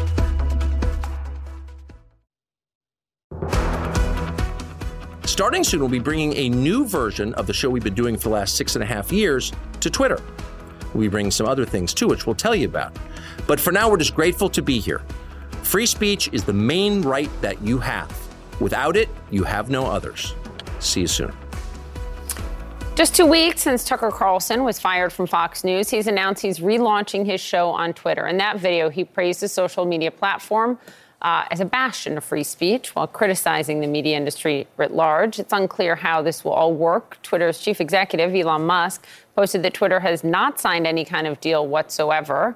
And he said that Carlson, quote, is subject to the same rules and rewards of all content creators. And according to the New York Times, Carlson is still under contract with Fox until 2025, which could prevent him from working elsewhere until that deal runs out. Now, CNN reached out to Fox for comment. The spokesperson could not immediately be reached. But joining us now for more details is CNN media analyst and Axios media reporter Sarah Fisher. Sarah, you have some new reporting, and I think this is the most fascinating element of many, about how Tucker Carlson's trying to get around the contract issue. What are you learning? Yeah, so Tucker Carlson's lawyers sent a letter to Fox News executives yesterday alleging that they breached his contract because a bunch of executives, including Rupert Murdoch himself, made promises to Carlson, basically saying, look, if you give us some of your personal communications, we will use them to protect you. And what the lawyers are alleging is that they didn't do that they actually were responsible for potentially leaking these communications to the news media, et cetera. And so what they're saying is that in doing that and breaking those promises, it would be a breach of his contract. And that matters, Phil, because that would get Tucker out of a non-compete clause in his contract that, prohibits him from launching new ventures, going on other networks, et cetera. As you mentioned, and as our sources have told us, because his contract ends in 2025, that would sideline him through the 2024 election. And Tucker Carlson does not want to waste precious time. What about advertisers? Obviously, that was a challenge that Fox faced with some advertisers pulling out of Carlson's time slot, although he had really high ratings, and they started to see those ratings in that time slot really fall when he left. But how would this play out on Twitter vis-a-vis advertisers? It's a great question. The news media, especially as one type of sector, has not fled Twitter. A lot of advertisers still use Twitter because it's a great platform. There's still a big audience there. But in terms of how it would work on a show like that, it's very unclear, Poppy. Twitter has a program called Amplify where it does work with certain media partners to place premium brands around their content. But I don't think premium brands, if they didn't want to be around Tucker's show when it was on Fox, are going to be jumping at the bullet to be being around that show when it's on Twitter. I don't think this is really a revenue play for Tucker. I think it's a prominence play. He wants to reach opinion leaders. He thinks Twitter's the place to do that. What I expect will happen is that he'll do this alongside other ventures. Maybe he has a Twitter show and he also has a subscription product. Maybe he has a Twitter show and he also tries to do something with Newsmax or Daily Wire or another conservative outlet. I don't think this is going to be his money play. Sir, I do want to ask, Paramount announced it's shutting down iconic, generationally very relevant for me, MTV News, which comes less than a month after BuzzFeed announced it would shut down its news division. Vice Media canceled Vice News Tonight. Nearly every major news, technology, and entertainment company has had to make cuts in recent months, including CNN. What does this say about the current media landscape? It's tough, Phil. This is something I cover very closely. When the ad market began to dip in wake of inflation after the pandemic, news media companies were impacted badly. And that's because if you have to put your messaging around something, if you're a brand, you want to do it in the most cost-efficient way, put them on Google and Facebook. You're not going to spend premium dollars. And so what happened is a lot of these companies are facing investor pressure. You noted BuzzFeed, they're publicly traded now, Paramount, publicly traded. And what investors want to see is for them to put all of their eggs in the most lucrative baskets. That's often entertainment content. It's not news. Sarah, thank you very much. Thank you. CNN This Morning continues right now. I have absolutely no idea who this woman is. The verdict is a disgrace, a continuation of the greatest witch hunt of all time. Morning, everyone. It is the top of the hour. We have a big hour, a big day, big rest of the week ahead of us, so we are very glad that you are with us. Minutes from now, E. Jean Carroll will join us live in studio after winning her sexual abuse and defamation lawsuit against former President Donald Trump. What she has to say to that response from the former president that you just heard. And then tonight, Trump will be right here on CNN for a town hall. He'll face questions from our very own Caitlin Collins. And Congressman George Santos could turn himself in as soon as today after being charged by federal prosecutors. And if that's not enough news for you, tomorrow, the controversial Title 42 border policy ends. And the number of migrants crossing into the U.S. is already on the rise. Looking ahead to Friday, time is quickly running out to raise the debt limit, and President Biden is set to hold another round of talks with top congressional leaders as our nation faces a potentially catastrophic default. This all is covered right now as this hour of CNN This Morning starts.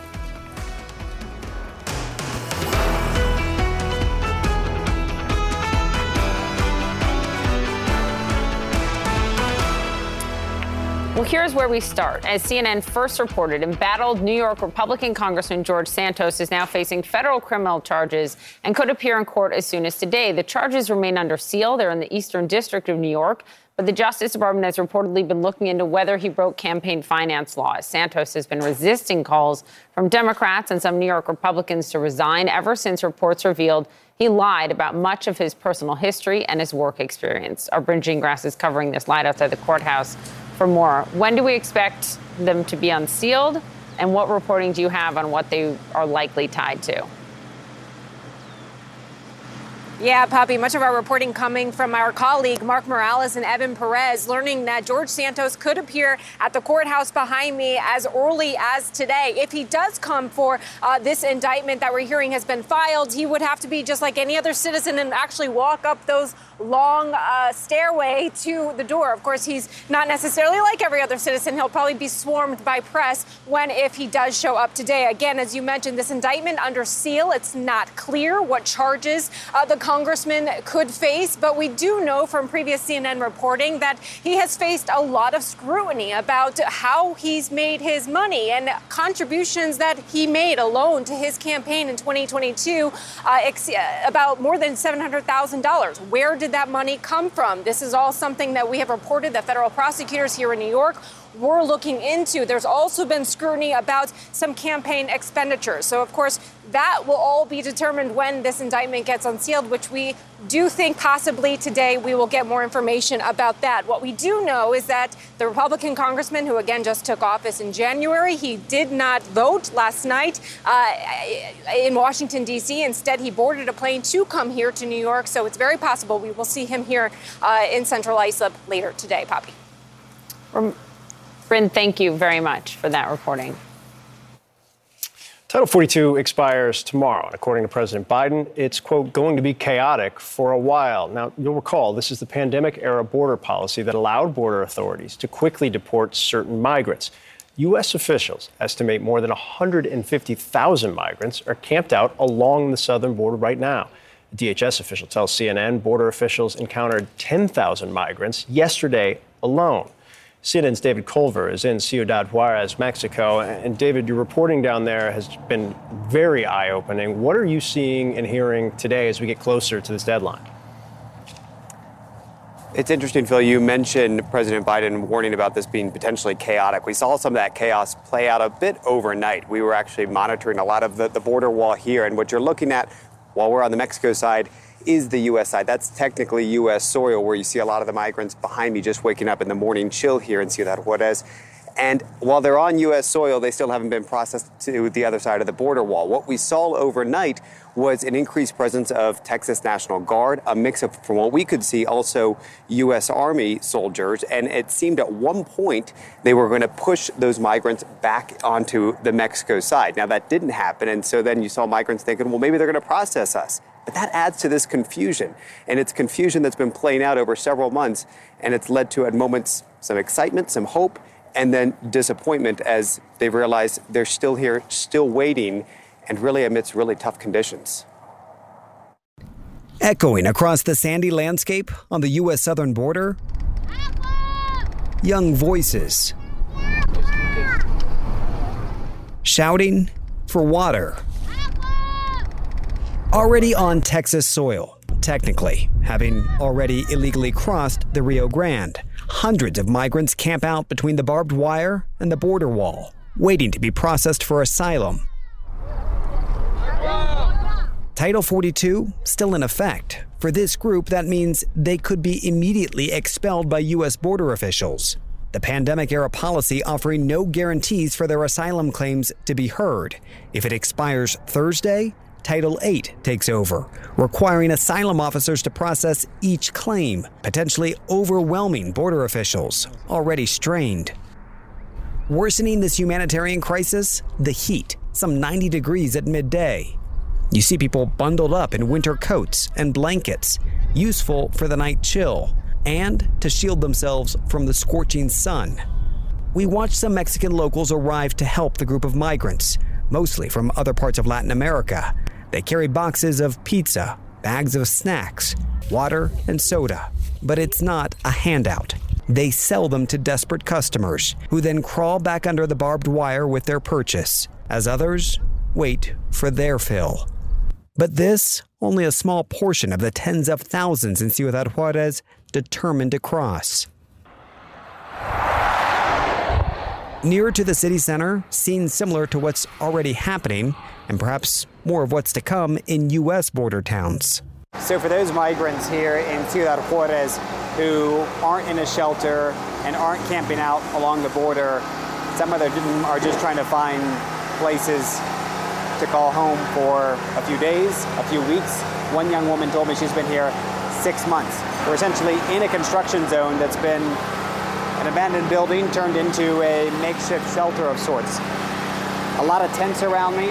Some have used blankets to cordon off certain areas and then put a mattress, if they're lucky, or just some bedding on the floor. Then you look around on the outside and you can see clothes hanging up.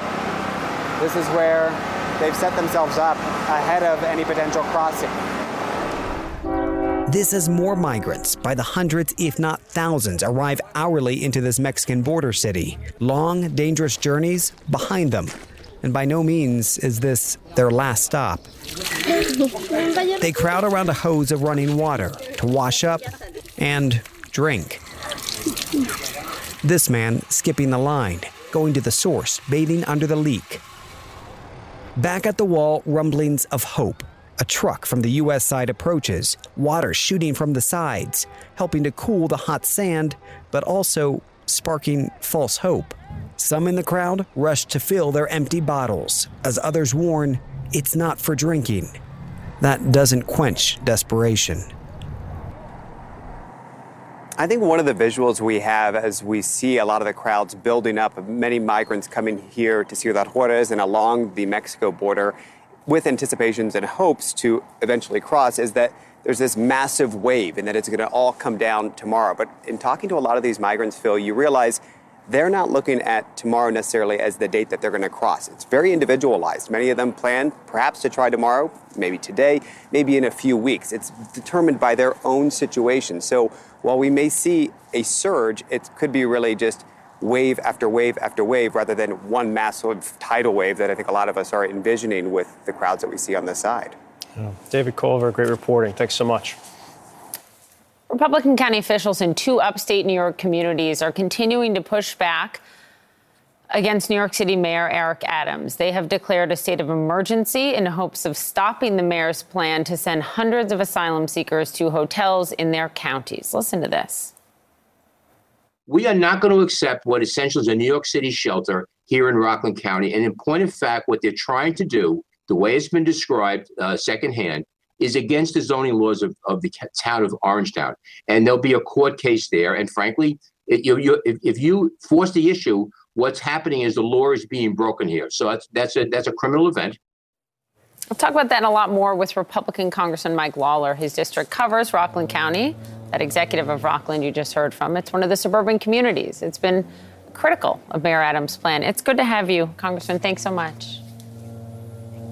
You as well. Thanks for having me, Poppy. Do you agree with the county executive we just heard from, or is there a role that Rockland and the communities in your district can and should play in taking in some of these migrants?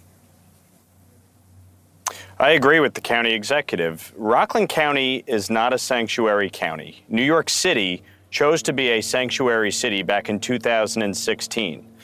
When southern state governors who were overwhelmed and inundated over the last 2 years chose to send migrants up to New York City, Eric Adams called it morally bankrupt that they were doing that without coordination and cooperation with city officials.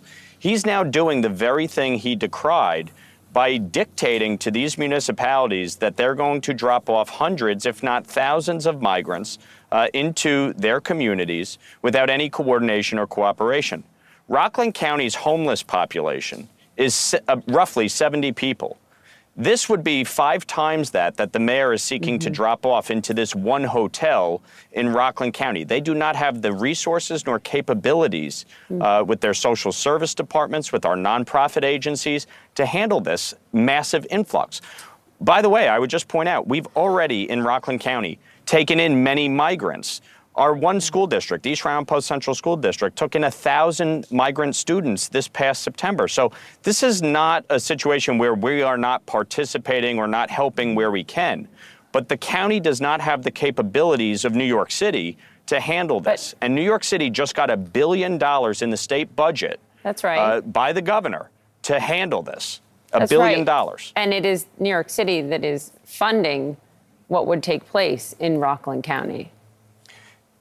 Except for 4 months. And the problem is for 4 months, Poppy, and we asked them on a conference call yesterday. I asked the mayor's office, after the 4 months, who's paying for it? And they said, well, we'll try and round them up and bring them back to New York City. And I said, well, if they choose not to come back to New York City, who's paying for it? Congressman, they said, we don't know. New York City That's unacceptable. New York City has processed some 60,000 migrants since last spring. 40,000 remain in New York City. And Mayor Adams is talking about starting off with 30 migrants, getting up to 340, which is the number that you cited. And they're paying for it. Just to put a button on this issue, is there no role in which you believe the counties in your district can help, especially when it is being funded for this 4-month period, at least, by the city of New York? Respectfully, I think you're simplifying the issue here. Number one, the mayor is saying we're going to start out with 30, get up to 340. They want to fill the hotel, which can handle 340 people, very quickly. And they said this is a pilot program, which means this is the beginning, not the end. So you're talking about hundreds, if not thousands more coming into the county. This is their initial decision that they're looking to do. In addition, as the county executive pointed out, the hotel does not have a CO to operate as a shelter. So to turn a hotel, which can only take transient residents for up to 30 days, into a 4-month shelter that houses 340 people, provides health care, laundry services, food, and living, is totally unacceptable. In addition, what happens during the day with these folks? They can't get a job, they can't get access to employment, and so who's actually taking care of them? This hotel is within a mile of 2 universities and a high school, and you're talking about sending single male adults up here.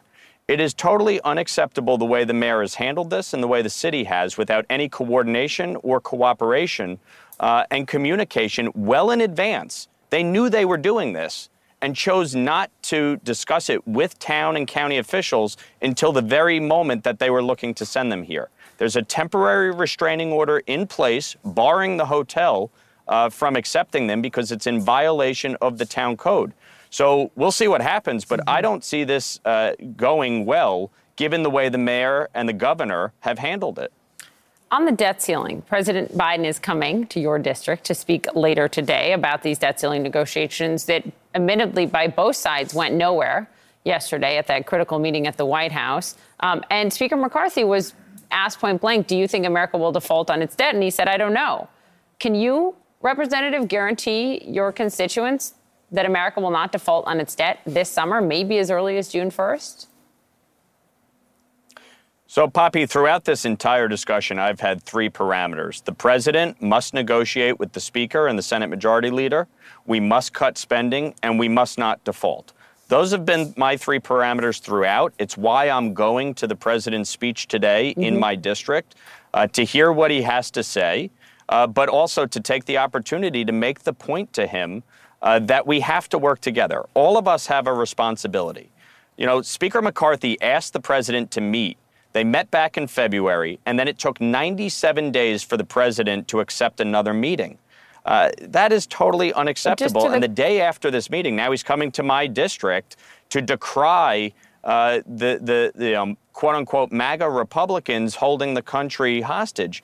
That is not the way you deal with this. The president, as vice president, negotiated with House Republicans previously, and that's what he should do again. He did, and the argument from the White House would be they learned a lot from what devolved after those negotiations in 2011. But just to get a yes or no answer, can you guarantee your constituents that we will not default this summer at this point? Or are you like McCarthy? I don't know. Look, I am fully committed to making sure that we do not default. We cannot default. Okay. All of us have an obligation to negotiate. And I'll just point out, House Republicans are the only ones who have passed a bill to raise the debt ceiling. Chuck Schumer could say till he's blue in the face that he wants to pass a clean debt ceiling. He doesn't have the votes to do that. And so everybody has an obligation to put their big boy pants on and negotiate. Let's talk about George Santos. He's going to be in court possibly as early as today, and federal charges against him will be unsealed. Look, you have long called for him to step down. You reiterated that in a press release from your office yesterday. What should Kevin McCarthy do? What do you want the speaker to do of your party? Look, I have said repeatedly that George Santos should resign, and he should. His conduct is unbecoming, it's embarrassing, and it's disgraceful. We'll see what the charges are today. I know the speaker was asked about it yesterday. He made clear that, you know, he has a view on this. No, this is all process. He said. Let me play it for our viewers. This is all he said. Here it is. Yep. I'll look at the charges, yes. Should he do more than look at the charges? No, there was... respectfully, Poppy, he had a press conference later in the day, and he was asked further about it, and he went in to explain the process that he has employed in the past when members have been charged. He's allowed them to go through the criminal process, but he has removed them from committees. George Santos is not sitting on committees, and so obviously he will not be participating in any committees. That's the speaker's process. My belief is that George Santos needs to go. He needs to resign. I've said that repeatedly, and believe if he had any decency or dignity, he would. We will see how this plays out, but obviously he's not long for this world in terms of being in elected office, and so it's frankly a matter of time. We'll see. He is planning to run again. Before you go, I do want to ask you about the federal jury here in New York yesterday finding former President Trump sexually abused and defamed the writer E. Jean Carroll. The jury awarded her a $5 million verdict for battery and defamation. Does this make you unwilling to support President Trump in 2024? You know, I said on your show the day after the election that I'd like to see the party move in a different direction. I think we need a robust primary process. Ultimately, the Republican voters in the primary will determine who our nominee is. But the former president has a lot of legal challenges afoot, you know, including obviously yesterday's verdict, other investigations, charges that have been brought in New York City, and he needs to answer for it. And I'm sure Caitlin will ask him about it tonight. and he should answer for these charges that have been brought. If he's your party's nominee, will you support him and vote for him? Look, I'd like to see a robust primary process. I've said in the past, and I reiterate again, I'd like to see the party move in a different direction. But I'm not going to talk about hypotheticals of where we are. At the end of the day, the Republican Party needs to be focused on the future and focused on the challenges facing the American people and not perceived grievances of the past or legal challenges facing a candidate. Congressman Mike Lawler, thank you for being on such an important day, especially in your district. I know you'll be with the president a little later today. We appreciate it. Thank you. Thanks. Bill. A New York jury has found former President Donald Trump liable for sexually abusing and defaming writer E. Jean Carroll. He's been ordered to pay $5 million in damages. E. Jean Carroll is here with us live in studio for her first CNN interview since the verdict. Stay tuned. More CNN This Morning to come after the break.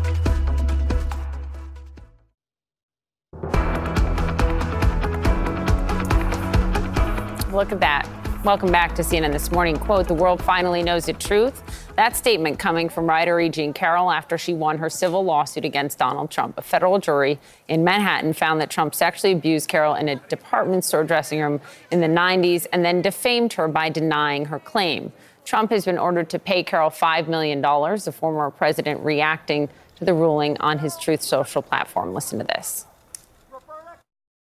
What else can you expect from a Trump-hating, Clinton-appointed judge who went out of his way to make sure that the result of this trial was as negative as it could possibly be, speaking to and in control of a jury from an anti-Trump area, which is probably the worst place in the United States for me to get a fair trial? We'll be appealing this decision. It's a disgrace. We should note it was an anonymous jury. Joining us now is E. Jean Carroll and her attorney, Roberta Kaplan. Welcome to CNN This Morning. We're glad you're here. Well, thank you for having us. We'll all remember that you said, E. Jean, I'm trying to get my life back. Yes. I'm here to try to get my life back. That was why yesterday I was such a happy woman. I felt like we had accomplished that. You did. Yeah. Can you talk about what you were thinking as the jury's decisions were read off in your mind? We were sitting there like this. Robbie's hand, it was like holding a block of ice. And we didn't have any idea what the jury was going to do. The former president is incorrect. The jury was not from Manhattan. Where was it from, Robbie? Mostly Westchester and North. Yeah. And 6 men, 3 women. His kind of jury, actually. And so when the verdict came in, she squeezed my hand so hard, I almost yelped. But it was a great moment. What about when that first finding was found? This jury found that Trump did not rape you. What about that moment? Robbie can explain the legal. Sure. And I want you to. But I just wonder, E. Jean, what went through your head when you heard that? Well, I just immediately say in my own head, oh, yes, he did. Oh, yes, he did. See, that's my response. So look, New York law on sexual crimes like this is complicated, and it's not probably appropriate for morning viewers. But the truth of the matter is that sexual abuse, which he was found guilty of, is a very, very serious offense. I'm not going to get into the body part situation with you, but people go to jail for sexual abuse. It's a very serious offense. And most importantly, E. Jean brought this case because she wanted her name back. As you said at the very beginning, she got her name back, and the jury found that he lied. And he lied about her maliciously. I don't think anybody was surprised by some of the stuff we heard from the former president last night. Obviously, you addressed him talking about the jury. Another thing that he and his lawyers have often spoken about is the lack of disclosure about a big Democratic donor funding part of this case. Was there a reason it wasn't disclosed, and did you view this as political in any way? No. I just completely forgot that he even existed. In your deposition? Yes, in my deposition.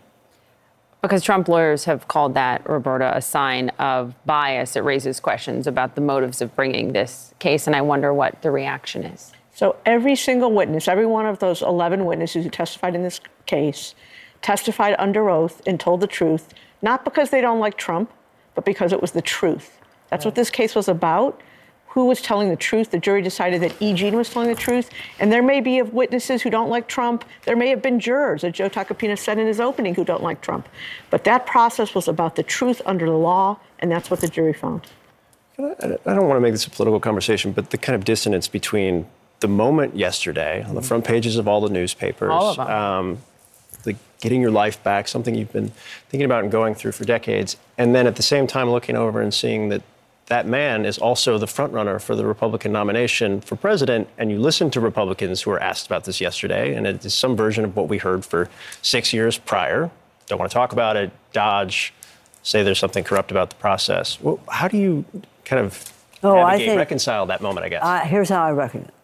Yesterday, the old view of what the perfect victim looks like totally changed. What do you mean? The old view of the perfect victim was a woman who always screamed, a woman who immediately reported, a woman whose life is supposed to fold up and she's never supposed to experience happiness again.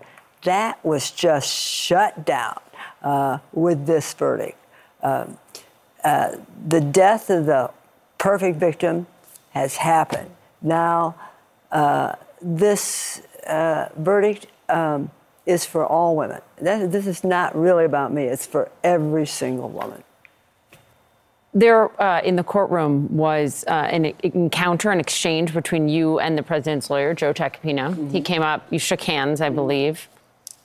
What did he say? Well, Joe Tacopina is very likable. He's sort of like an 18th century strutting peacock. And people like him. So when he sticks out his hand to first he congratulated Robbie, and then he was congratulating people on the team. And as I put my hand forward, I said, he did it, and you know it. And then we shook hands, and I passed on. Did he say anything in response? No, he's a hail fellow well met. He went on shaking hands and smiling. The response you got afterwards, you making the point, this is for all women. I think that there were a significant number of women who were certainly behind you in the case, who backed you in the case. In the hours since, I don't think you've had a lot of time to check your phone or calls or emails. What's the response been, given what you're laying out in terms of the perfect victim being shattered? There are no words. There are no words. I just now saw the headlines. I'm really sort of taking in the moment and the overwhelming flood of a lot of hate. That's part of it. But an overwhelming amount of relief and joy and feeling of at last, and the surge of there's a sort of a feeling of victory that at last somebody has held him accountable in a courtroom, thanks to Robbie Kaplan. So it's such a mash of overwhelming emotions. It's hard to put into words. What about appeals? We heard the president say they'll appeal. Our Paula Reed, with her brilliant legal analysis on the program earlier, talked about this is a tough appeal to make. And what would the grounds be when the Trump team didn't present a defense and he didn't step foot in that courtroom? Yeah, so your perspective? You heard Donald Trump in that tape say that the judge here, Judge Kaplan, no relation to me, went out of his way to be unfair. Actually, the opposite is true. Judge Kaplan in this case went out of his way to be fair to Donald Trump. He gave him multiple opportunities to show up in that courtroom and testify, and Donald Trump decided not to. There are no issues in this case on appeal. They'll make them, but there are no serious issues on this appeal, and your colleague is absolutely right. If Trump had come first, do you wish he had come? Yeah, I do. And what would you have said to him? I would have loved to have seen Robbie put him on the stand. Loved it. I just would have loved it. If you've seen any portions of the deposition, that was Robbie doing the question. We have. It would have been a glorious moment. However, I think he was frightened. I think he was frightened of her. What's next? I mean, this has to be an all-consuming. I'm going to go get a dog for my dog, because so he needs somebody to play with, so I'm going to get a dog. I'm going to go to the pound, get a nice dog for my dog. $5 million. Are you going to see it? Oh, you know what? I was even unaware of how much it was. Robbie had to tell me, this is not about the money. Not about the money. This is accomplishing something that I set out to do many years ago, is to get my name back. And that's what we did. But you will see it. That's what I was going to ask you next. That's a lawyer. I promise you that Eugene will see each and every penny of that $5 million. Can I end on something that I think is really important in all of this? And it's the fact that New York passed this law. Yeah. The Adult Survivors Act. They passed it just a few years ago. Were it not for that law, you never would have been able to bring this case. And I just think it speaks to the importance for a lot of other survivors. Exactly. I would never have this window, this year of having the ability to bring a lawsuit for rape. Robbie can explain it better. Well, Eugene actually helped to get that law passed. It passed last year. We filed, it was Thanksgiving Day, was the first day you could sue. We filed just after midnight on Thanksgiving. And there are a lot of other women throughout this state and hopefully throughout this country that they will get other laws like this passed in other states. And New York women should use this law while it's still around, which is until next Thanksgiving. Yeah, because there's a reason women stay silent. They're ashamed and they're frightened and they're worried about their kids. This law gives us that 1 year window. It's a brilliant law. Eugene Carroll, Roberta Kaplan, thank you. Thank you. Thank you. Thank you. Thank you so much. Thank you. All right, new federal recommendations that teenagers undergo training before using social media. Plus, what a new poll reveals about how much children are already using AI and that's terrifying, and what parents should know. I know. The results may surprise you. We're worried for our kids.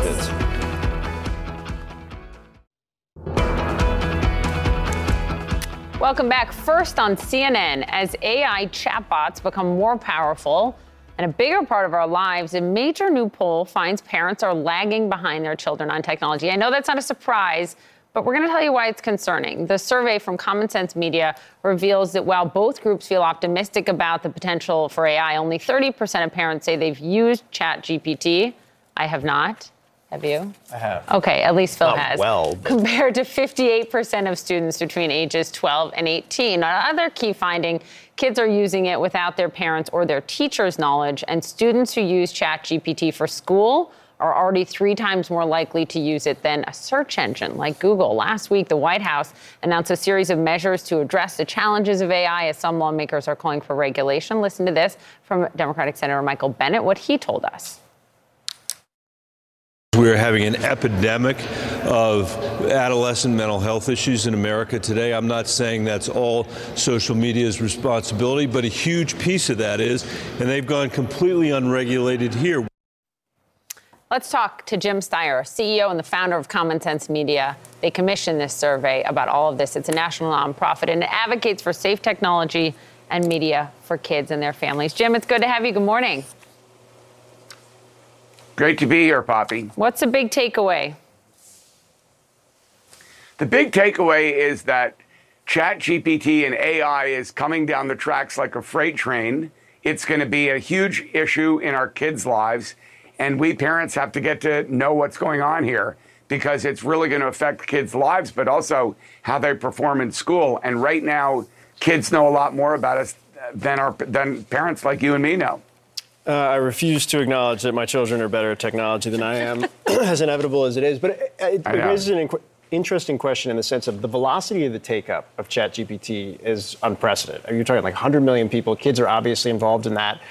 When it comes to school, which I think was my first immediate concern, what are we seeing in terms of the ability to utilize this in the near term immediately on assignments, on studying, on cheating to some degree? Mm-hmm.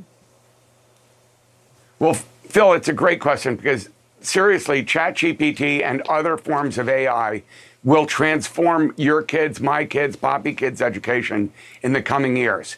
It makes them able to write essays, to do research much more quickly, even than current search does. So it's going to change the way they get educated.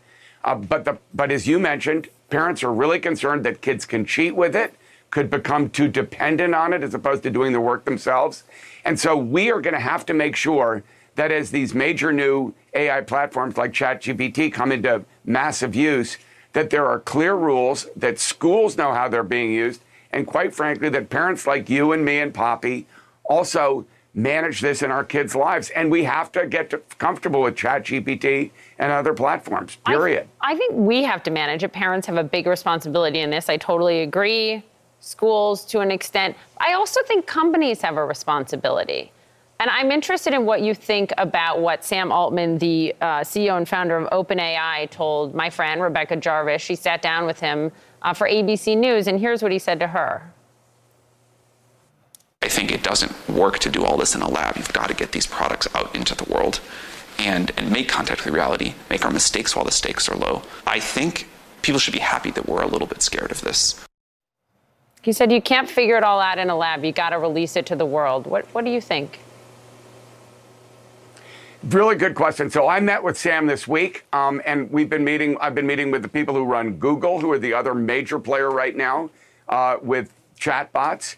And I'm saying the very top people in the company. Number one, I think they realize this is going to have an incredible impact on society and particularly on young people. Number two, as Senator Bennett was saying in that clip earlier, our government is going to have to step up and regulate this. They failed to do that with social media, and we can see the results. But there's clearly going to have to be government regulation and leadership here. And right now they're behind the 8 ball again.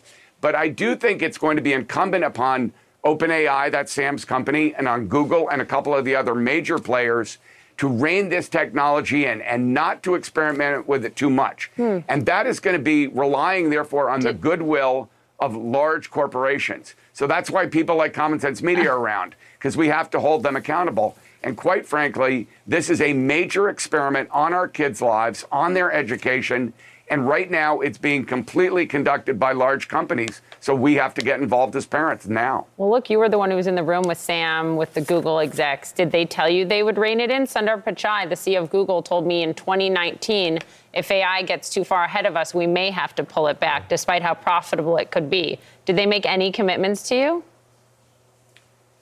You know, they did in a broad sense, Poppy. And honestly, we've known Sam and also Satya Nadella, who runs Microsoft, who's the big funder of OpenAI, and Sundar and James Manyika, the head of AI at Google. I think they actually care about this. I feel more optimistic, honestly, that the folks who are running these big AI platforms are concerned about the potential downsides and consequences than, for example, 15 years ago when social media was introduced and you had Mark Zuckerberg running Facebook and buying Instagram.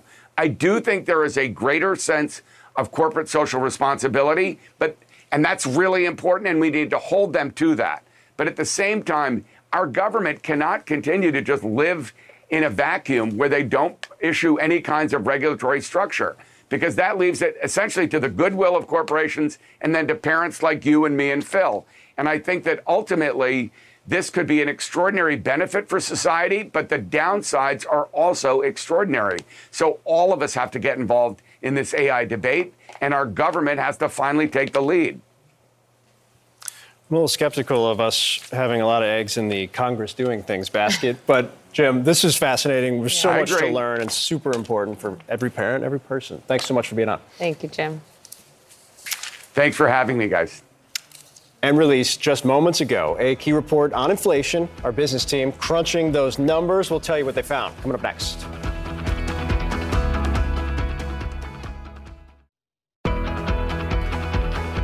Well, just moments ago, a key report showing inflation slowing again in April. Let's get right to CNN's chief business correspondent, Christine Romans. Christine, how much? What went up fast is coming down very slowly, but this is more deceleration in the inflation story here. 4.9%. That is the CPI, the Consumer Price Index, over the past year. It was 5% last month, so you can see a little bit better. And then month on month, 0.4%. This is pretty much right in line, maybe even a little bit lighter than economists had been expecting. And you can see the trend. I love to show the trend is your friend in all of these numbers. Never take just one of these numbers. Take a look at them together, and you can see that we've seen peaking in the inflation story. This is the smallest 12-month increase in 2 years now. That's good news. 10 months in a row of just a little bit of deceleration. So these prices are still too high, no question. And when you look within these numbers, shelter was 60% of it. Shelter, that's we call it sticky inflation. You also saw gas prices, used car prices were up. So those are some of the biggest categories that we saw still have a lot of work to do. The Fed would like to see 2% inflation, so 4.9% is still too hot, but slowing slowly. I think it shows you that the Fed's rate hikes are working, but again, coming down much more slowly than they went up in terms of price increases. Faster. We'll take it. We'll take it a little. Thank you. I know. Thank you, Christine. Well, Donald Trump found liable for sexual abuse and defamation. That's just one of the negative headlines he's seen in recent months. But new polling suggests Republican voters might not care. Harry Enten is here with this morning's number.